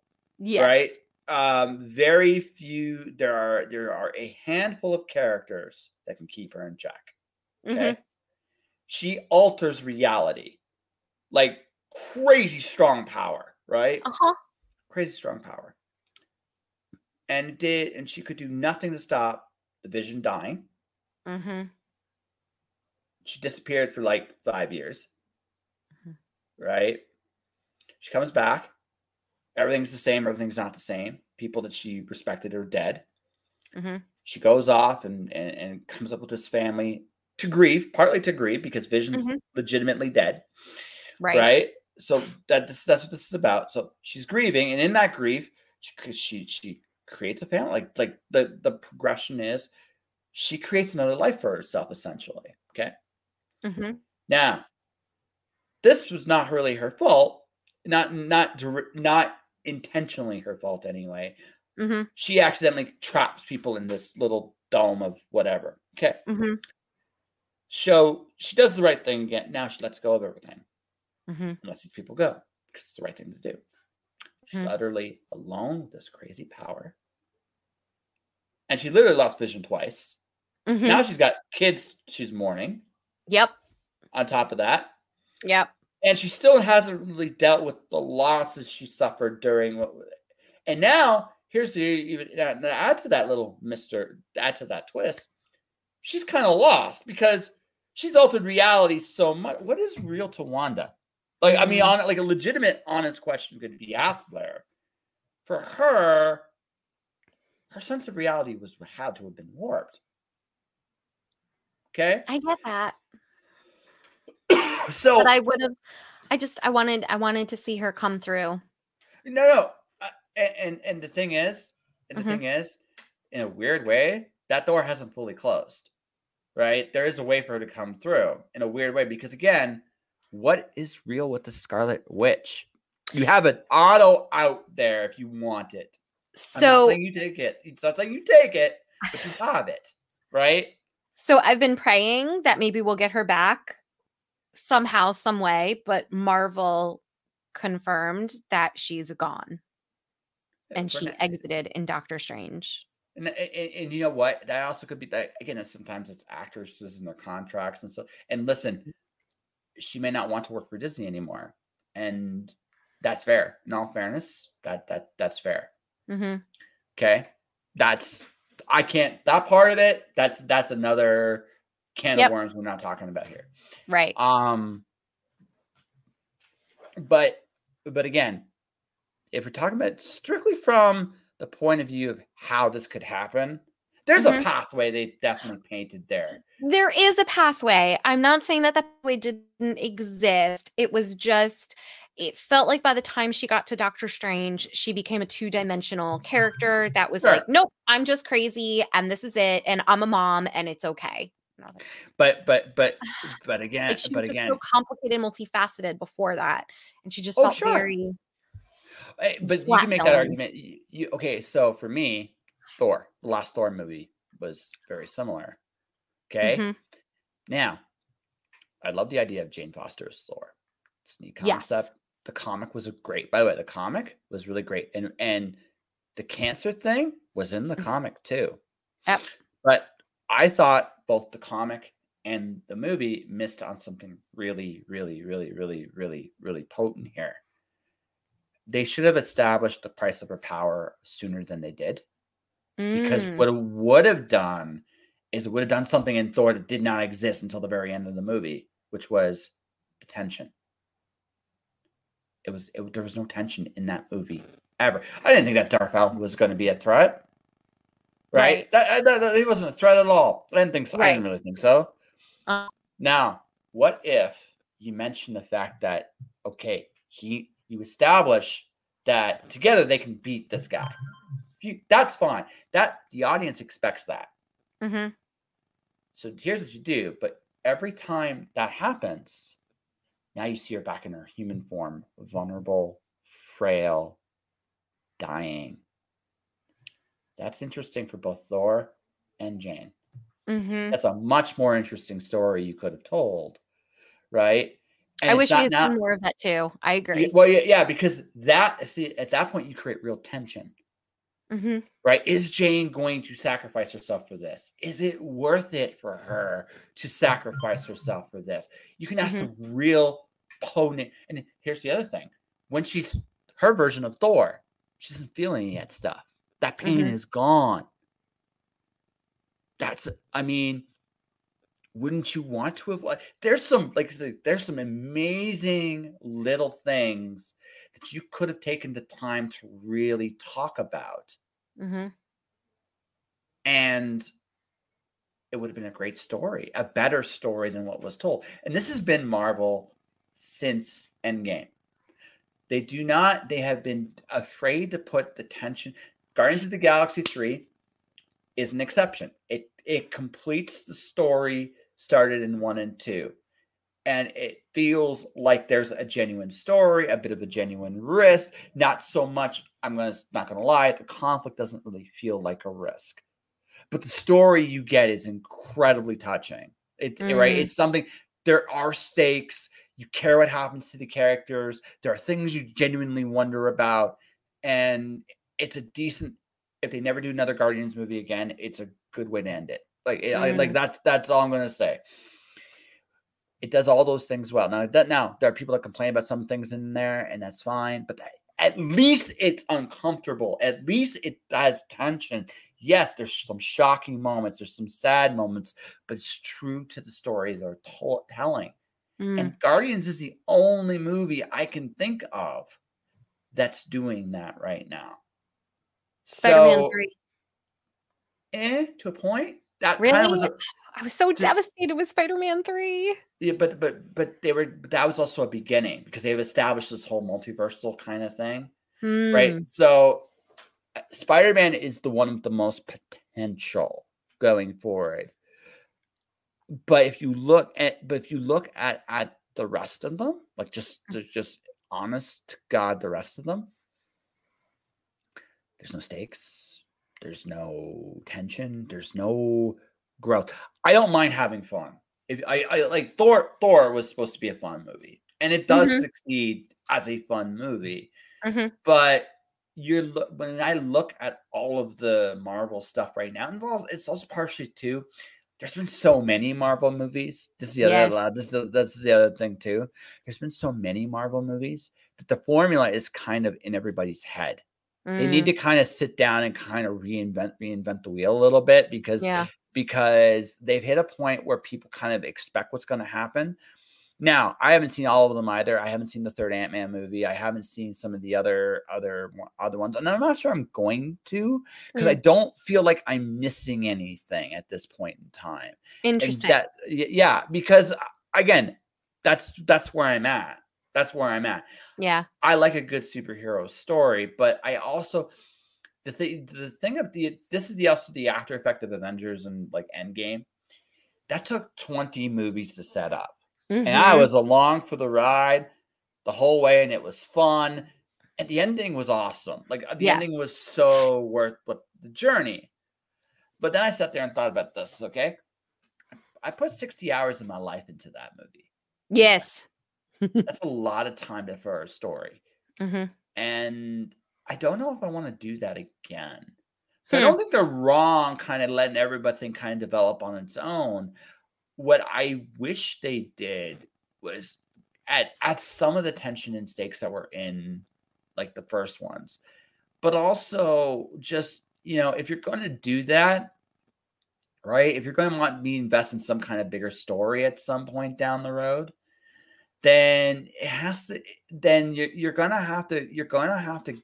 Okay, I mean, Ant-Man has some of the same beats. Like they all have certain similar beats in all of these movies about how the heroes come together and fight. Yep. I get it. It's a superhero movie. It's part of the tropes to some degree. Mm-hmm. But I want something. I need something a little. So right now, Invincible from Amazon excites me more than anything. And Robert Kirkman's Invincible is a really good series. Okay. Yeah, that excites me a lot more than anything Marvel's doing right now. I've been watching every single one of their TV shows, including Mandalorian, Ahsoka. So also that's the Star Wars show. Oh, so and that's the other thing too. Like again, for me, I don't usually creatively. I don't have the time. Like I would rather do a video game than a television show. Right. At this point, or if I'm doing a television show, one with a start and finish, I like a very finite, right? This is also from the guy that's watching Fairy Tale right now, so I don't know how true that is. But at this point in my life, I'm not investing in stories I don't feel a real connection to. And I haven't felt a real connection to the MCU in a while. And I don't, at this point in the ball game, I don't miss it. Okay. And that's in part because, again, too much. I think there's just a little too much of it.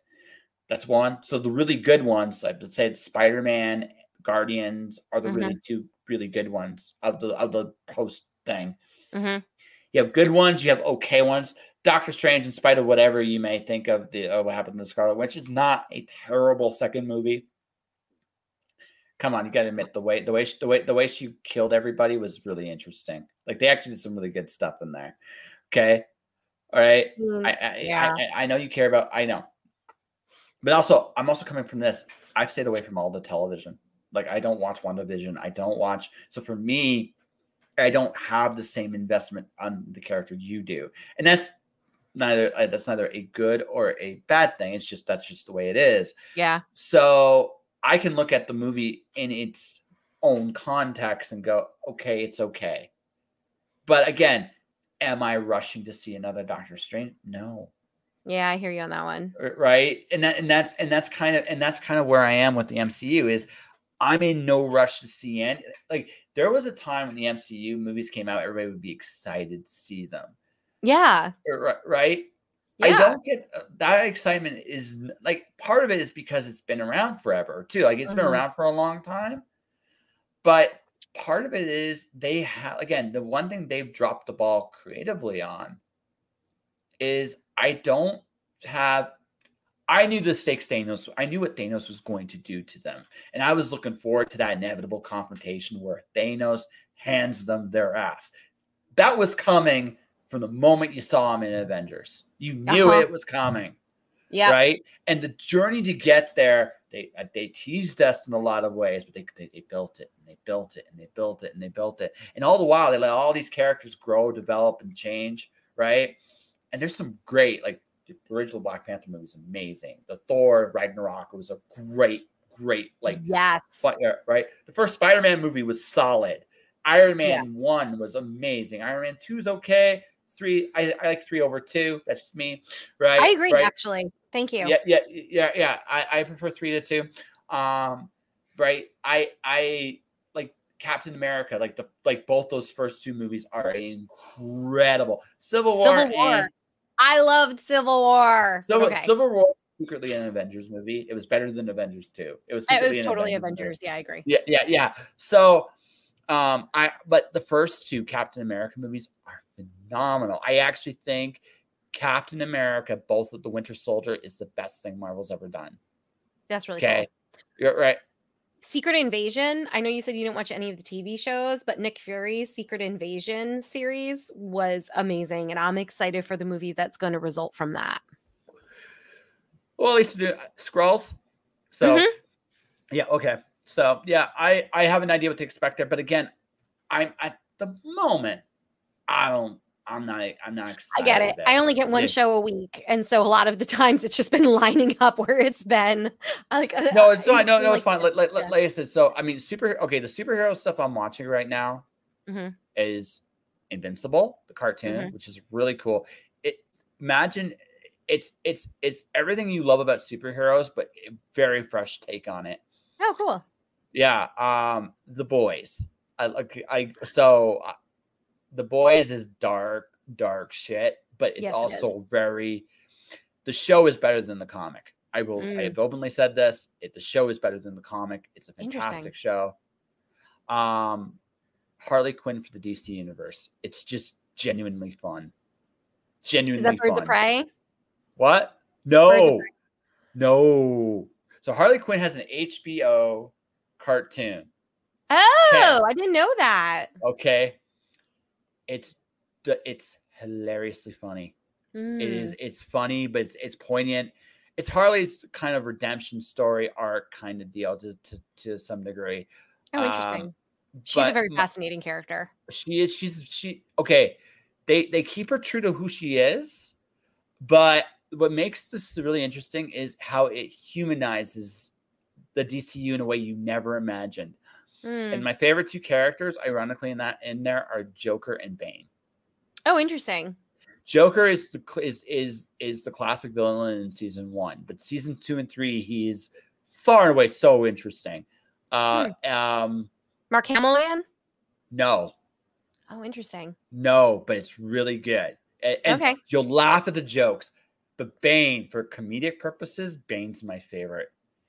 They kept the Tom Hardy voice in, right?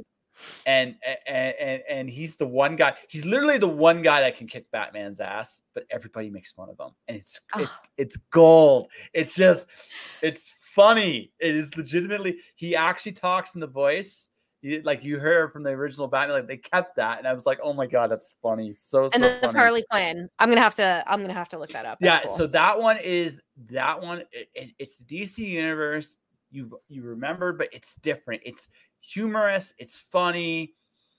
It is such an and all the characters have such interesting takes on them. Poison Ivy is one. I'm not spoiling anything. Poison Ivy is one of the coolest characters in the series. Oh wow.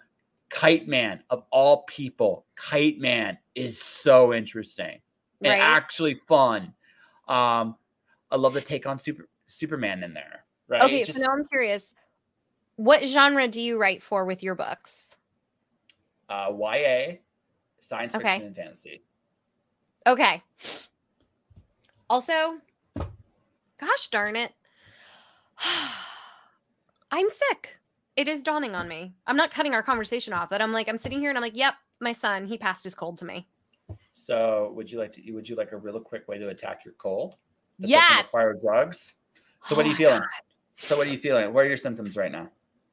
My throat has gotten progressively scratchier, no matter how much water I drink, and I talk regularly, so that's not an issue for me. And now my nose is running. Okay. It literally just started running like a minute ago. So we're going to do something very old school here. When this is right, here's what you're going to do. Okay. Do you have peppermint? No. You should. But you're right. It clears up. It not only does it clear up the sinuses. So there's a couple ways to attack your throat. There's a couple ways. So one way to do it is if you've got a lemon at home. You got lemon. Or citrusy thing. You take the citrus, put it in water, drink. Another way you could do it, take vitamin C, take straight up vitamin C pill, suck on it. The digestive system starts at the tongue. So you can break it down a little bit now. Now, obviously, you're not going to do that while we're talking. But when this is over, but you're right, when this is over, if you have a citrus, like fruit, lemon water, make a hot tea, put some lemon in it. That's a good way of doing it. Lemon, honey, like old school stuff, right? Don't right. If you got peppermint, heck, if you do it right, if you smell the peppermint, sometimes it can pull the sinus thing out. Really? Sometimes. Oh, if you take peppermint essential oil and you got a sinus infection and you put it under the nose, sometimes it'll pull the infection right out of you. Wow, that's amazing. Yeah. And it's just like, gosh darn it. I'm sitting here and I'm like, we're having a great conversation. And my kid has been coughing in my face for the last week. And I'm like, that's it. That's like the stamp or the gavel just came down. You are sitting down, Mom. I'm like, great. This is gonna be great. This is supposed to be my week where I'm finally gonna relax. Well, but see, if you do the stuff I'm telling you now, right? You can still relax. You might need a rest day tomorrow, but you can relax. I'll have to run out tomorrow to go get a vitamin C tablet pill thing. Yeah. But if you got you got something citrusy like a lemon, like make yourself some hot teas, drink some fluids that way, clear it out. Keep it simple. Gonna get tea. Right? God darn it. Like, if you want to give yourself a little bit of extra self-care, if you want to give yourself like hot bath, put a little white vinegar in the hot bath. Oh. Yeah. Interesting. Eat it really as hot. Yeah. Little things you can do. Cool. But anyway, I'm like I said, we have gone for nearly 2 hours. We have. That's why I was like, I love the premise of your show, as I told you, because I love geeking out. I can go anywhere from. Yeah. Oh, and I was asking you about your genres. So my genre is fantasy. And it's just, we were having such a great conversation about superheroes and whatnot. That's where I was like. Yeah. So I'm a big comic book guy. I've been reading since I was 8 years old. And so I know so I'm the guy I could literally read a comic now. Like some of them cannot surprise me anymore. Green Lantern is not a surprise very much to me anymore because there's really only I've seen practically any way you can go with it. Now, it's my lifelong thing, so it's like that's my little but that's the thing. I've done this for so long. Baby. Yep. That's right. We all have it. So that's mine. So I've hit that point. So since I've hit that point, right, I can look at something honestly and constructively and go, okay, for me, I want good stories that I can digest relatively easily. I don't want crossovers. Crossovers are great in theory, but truth of the matter is, unless it's once in a while, they're awesome. Keep it. Age of Apocalypse. Very cool crossover. Yeah.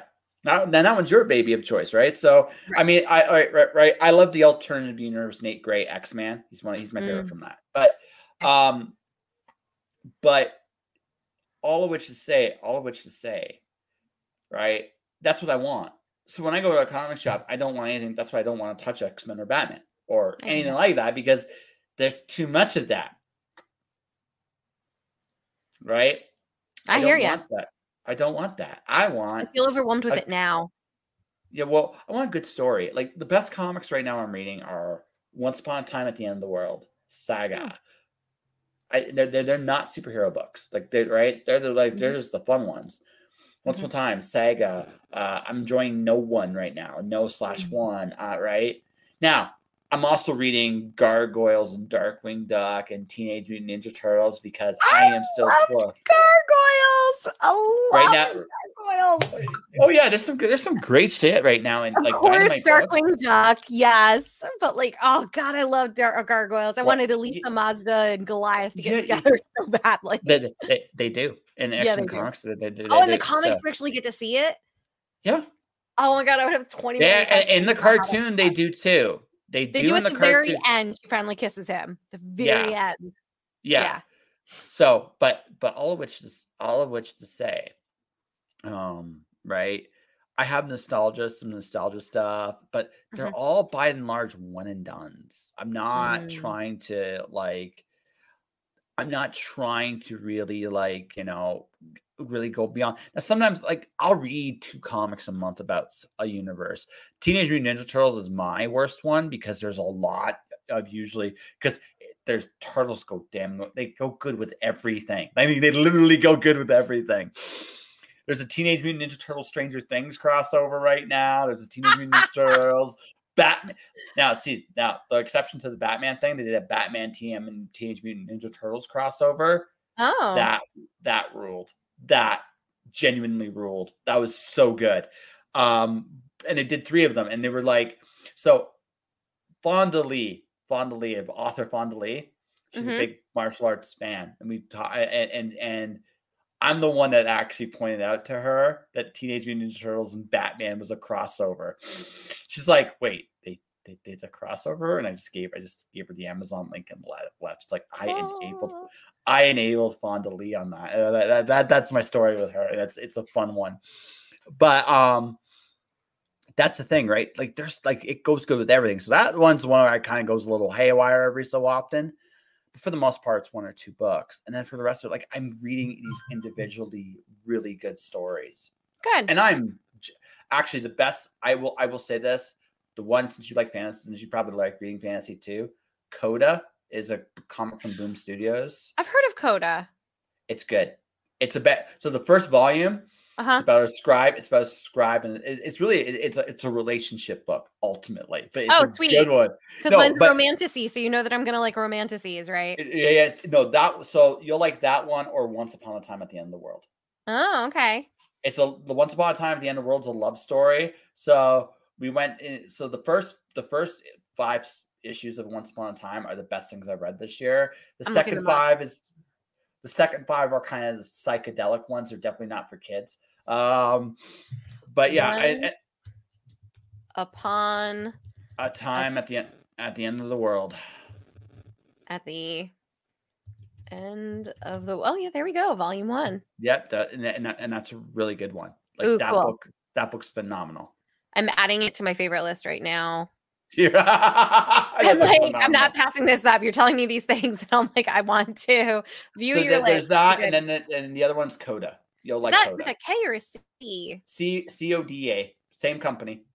Coda graphic novel. I was like, I know I've heard of that. I don't remember why. Simon Spurrier's the writer. Very good stuff. Coda Volume 1. Yeah. Okay. That's what I was super excited when I got to watch the sequel to Inuyasha, Himeyasha, or whatever it was called. Oh, really cool. I haven't seen that one yet. I loved being able to see Kagome and Inuyasha's daughter's story. That was really cool. Nice. So my happy place. There we go. Okay. You're welcome. I was just like, no, I'm not going to forget that. I'm putting it in there now.